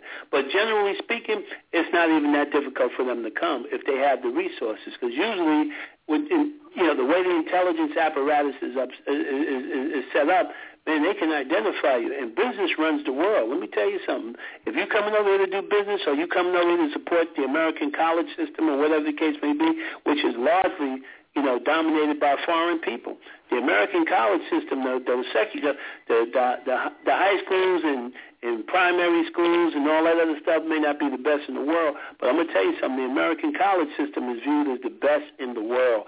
And when I was in college, half the student body was from foreign countries. So the bottom line is they let you bring that money and that wealth, because who's coming from Africa except somebody with some money? Who's coming from these far-off places in the world unless they come from a class of people within that country that got resources? The poor are not coming here. If you're down and out in Africa, you can't make it to America. You can't even buy a ticket or get a visa. So we have to keep those things in mind. So those people who come over there, they see themselves as being from a certain class of African people, and they come here convinced that they don't want to get involved in none of the negativities that is represented by what they see black people in this country getting into. Yeah. So, of course, they're trying to keep their cultural identity. But no matter what, we as Africans, we mix. I was with a sister from Ghana before I married a sister from Jamaica. You know what I mean? And, so there's a lot of interaction. We eat similar things. We all respond to the percussion sound of the drum the same. We're really one people. The artificial separation and the misunderstandings a lot of times are not as universal as we think they are, because after a while, I've known too many Africans who've been here for years. Their kids have the same problems as black American kids have, because their kids want to be accepted, so they don't see themselves as African in the sense that their immigrant parents thought they did. Same thing with a lot of Caribbean folks. The first generation comes here, they have certain values and ethics, and then the kids get caught up into the American system. So, the bottom line, all African people need to turn off that matrix coming from the, American propaganda and European thinking, and try to be as Afrocentric as they can in terms of their consciousness and their responsibility. But we dwell too much on the negative, and I'm going to tell you something. Your experience is more exceptional, I would think, than common, because I've had a lot of experience with them. But, of course, I've always dealt with them from a position of power. I never really dealt with them from a position of I felt unempowered or was begging to be in their company and all that other stuff. Because it's just like a lot of Caribbean people. They're coming from shanty towns. They're coming, they're broke, a lot of them. And this is a big opportunity when they come to America. They see nothing but opportunity because it's so desolate economically where they're coming from. So I know that when they come over here, they might work in ways that I would never work because I know better. I've been in this country long enough to know that what they think is a great thing is not really a great thing to me. You know what I mean? I expect more. My parents did that already. Other people, we've seen that. We've taken care of their babies. We've cooked their food. We've cleaned their houses. That's not good enough for a black man today. I understand why we feel that way today. All work is dignified work, but I can understand the restlessness of a black person who grows up in America who expects a different type of reality based on the fact that people already did all that scuffle and stuff. But for I cannot defend my brother. For an African, I come here and very, very reluctant on doing. Don't you know it's easy for me, and I go through hell dealing with my own black people that's born in the so-called America to get paid for my service. Even these crackers and Hispanics, I'll get my chump change, but these brothers from Africa, oh hell. I didn't get not one, bro, because they wanted to pay me damn near nothing. Now, I have to speak, and we have to be intelligent about this, because the average person would think all of them are. It's just my life experience. And I always say to them in the whole world that I speak to, the world ain't free till Africa is free. Now, we know that. And you're 100% right on that. But, to me, I always it's just the same thing you go through with Caribbean people, because if you met me, you would never know that my father's family is from Trinidad, my mother's family is from another Caribbean nation. But the point is my identification is that of a black American. All my greatest teachers are all black Americans in much the same way as it was for Garvey. But what I found out is that you can come over here and have all kinds of stupid prejudices about black Americans. I've been on jobs where Caribbean folks are straight sellouts, And I used to tell him, you're so damn stupid. You come to this country and you don't know that black people paved the way for you not to be called a nigger and a monkey every day of your life. So when you look at these people, because you see people been beat down by a system that flooded their neighborhoods with drugs and opportunity, and it took away all the opportunities and destabilized the black man in his home, you think that black man in this country is some kind of substandard human being, not realizing that we all the same. You would have did the same thing under the same circumstances. And over time, they learn. Because when I was a kid, the names in New York City who got shot were all black Americans. When I got older, it was Patrick Dorsman, it was Abner Louima, it was Amadou Diallo, people that's coming from Africa. One guy's coming from the Caribbean. Another guy's coming from the Caribbean, and people started to learn. It doesn't matter what part of the world you're from. When these crackers start practicing their racism, brother, they shoot anybody that's melanated, and they don't give a damn. And it takes these Africans a little while to learn that. We learned it on the slave ship. We got on the ship with Hausa, Fulani, Yoruba, Mandinka, okay?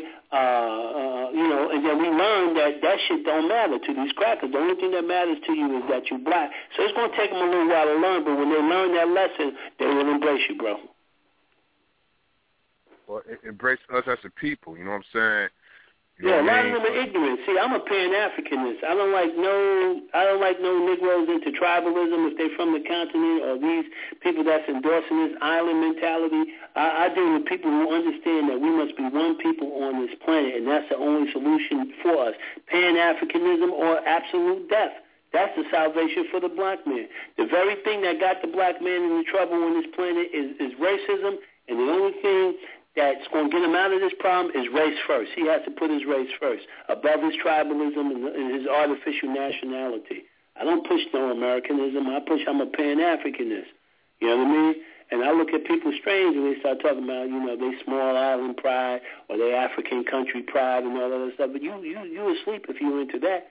You better recognize the worldwide scheme to keep the black man at the bottom of the world, social, political, economic, and every other kind of pecking order there is.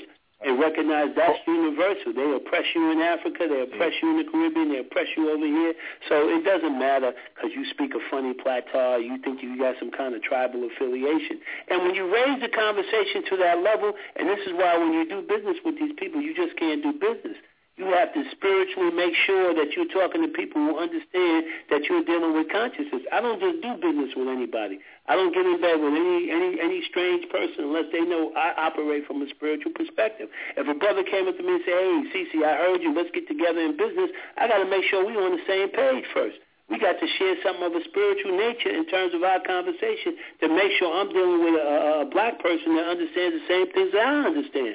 And that's why we must do business in that way. You just can't call me to do a job. I'm going to challenge you. Because if I was dealing with those Africans, the first thing I'm going to do is open up a dialogue. I'm going to let them know I know about your country and what the white man did to you there.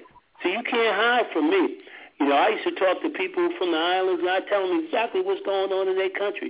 You can't tell me you got all this pride. You don't own nothing in your country. You're not here because you want to be. They're pushing you out. So these are the kinds of things that we have to know. When nobody I do business with, I'm going to get in bed without knowing where they're coming from. And when it comes to our people, I don't care if they're from Africa or from around the corner, okay? You got to be on the same or similar spiritual wavelength. Because if you was on that spiritual wavelength with them Africans, they would have paid you like they pay themselves. Okay, I want to say thank you, caller. Thank you, caller. Yes, sir. Yes, All sir. right, brother. We have one more caller. I want to get this brother in. He got his hand up early. Caller from the 860-680. 860-680, caller. Peace.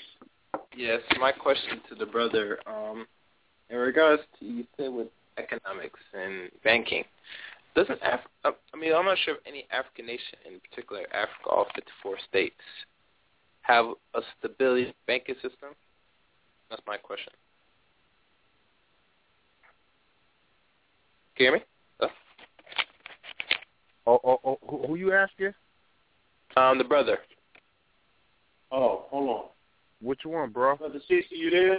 Yeah, I'm here. Can you hear me? Oh, yeah. Pardon me. I had your line muted by accident. Yeah, part of the worldwide conspiracy is to control banking, but banking, from our perspective as African people, is not even that deep. Okay, the bottom line is this. A lot of people don't know that the BRICS nations signed the pact. That's Brazil, Russia, India, China, and South Africa. And they said if there's ever a collapse in this dollar, we can trade with each other using, our own currencies, okay? When it comes down to banking has to be simplified to understand this. Banking is about making sure capital is available for us to do things, okay? So when you talk about a banking system, yes, all the African countries have their own independent banking systems except for Somalia, and some of them are tied in with, Europeans and foreign banks, but that's not really the problem. The problem is that bankers make critical decisions, and if you take any currency, I don't care if you're dealing with the Chinese yuan, if you're dealing with the Deutschmark, if you're dealing with the Kugelin, if you're dealing with the Naira, if you're dealing with the Ghana CD, if we collect those CDs, and that's the acceptable currency in that country, then we are able to have power. Banking, a lot of times is overly complicated. It's very, very simple. If black people in this country got this together and said, we're going to take X amount of U.S. dollars and we're going to all have a system where if we got 1 million people and we say we're going to put $100 in the bank a month, okay? We got $100 million going into a black bank a month. Okay, so that means that bank has $1 billion in assets before the end of the year is out. Okay, this is the kind of thinking that we have to get to that. Which we can set up, man. We can set. If you can run a SUSU, you can run a credit union. The bottom line is that we have to avail ourselves of the available technology, and we have to make a decision that we're going to build these kinds of lending institutions. I watched a Spanish man in the Bronx set up a credit union called Melrose Credit Union. He took a little storefront, and he got Hispanic people who work for the city to put a few dollars into the credit union. And today it's a big credit union, very successful. We used to have many, many banks. We used to have many, many insurance companies. We don't even sell life insurance and insurance policies to each other no more. It's not that we can't run these things. It's just that we have tried to lose the Afrocentric flavor of business in favor of a fantasy of integration. And now we know that that's not working, so we must reassemble all of the kinds of business organization models that exist out there. We should have our life insurance, needs taken care of by companies that are us. We need to have our banking. And I mean, the thing about these kind of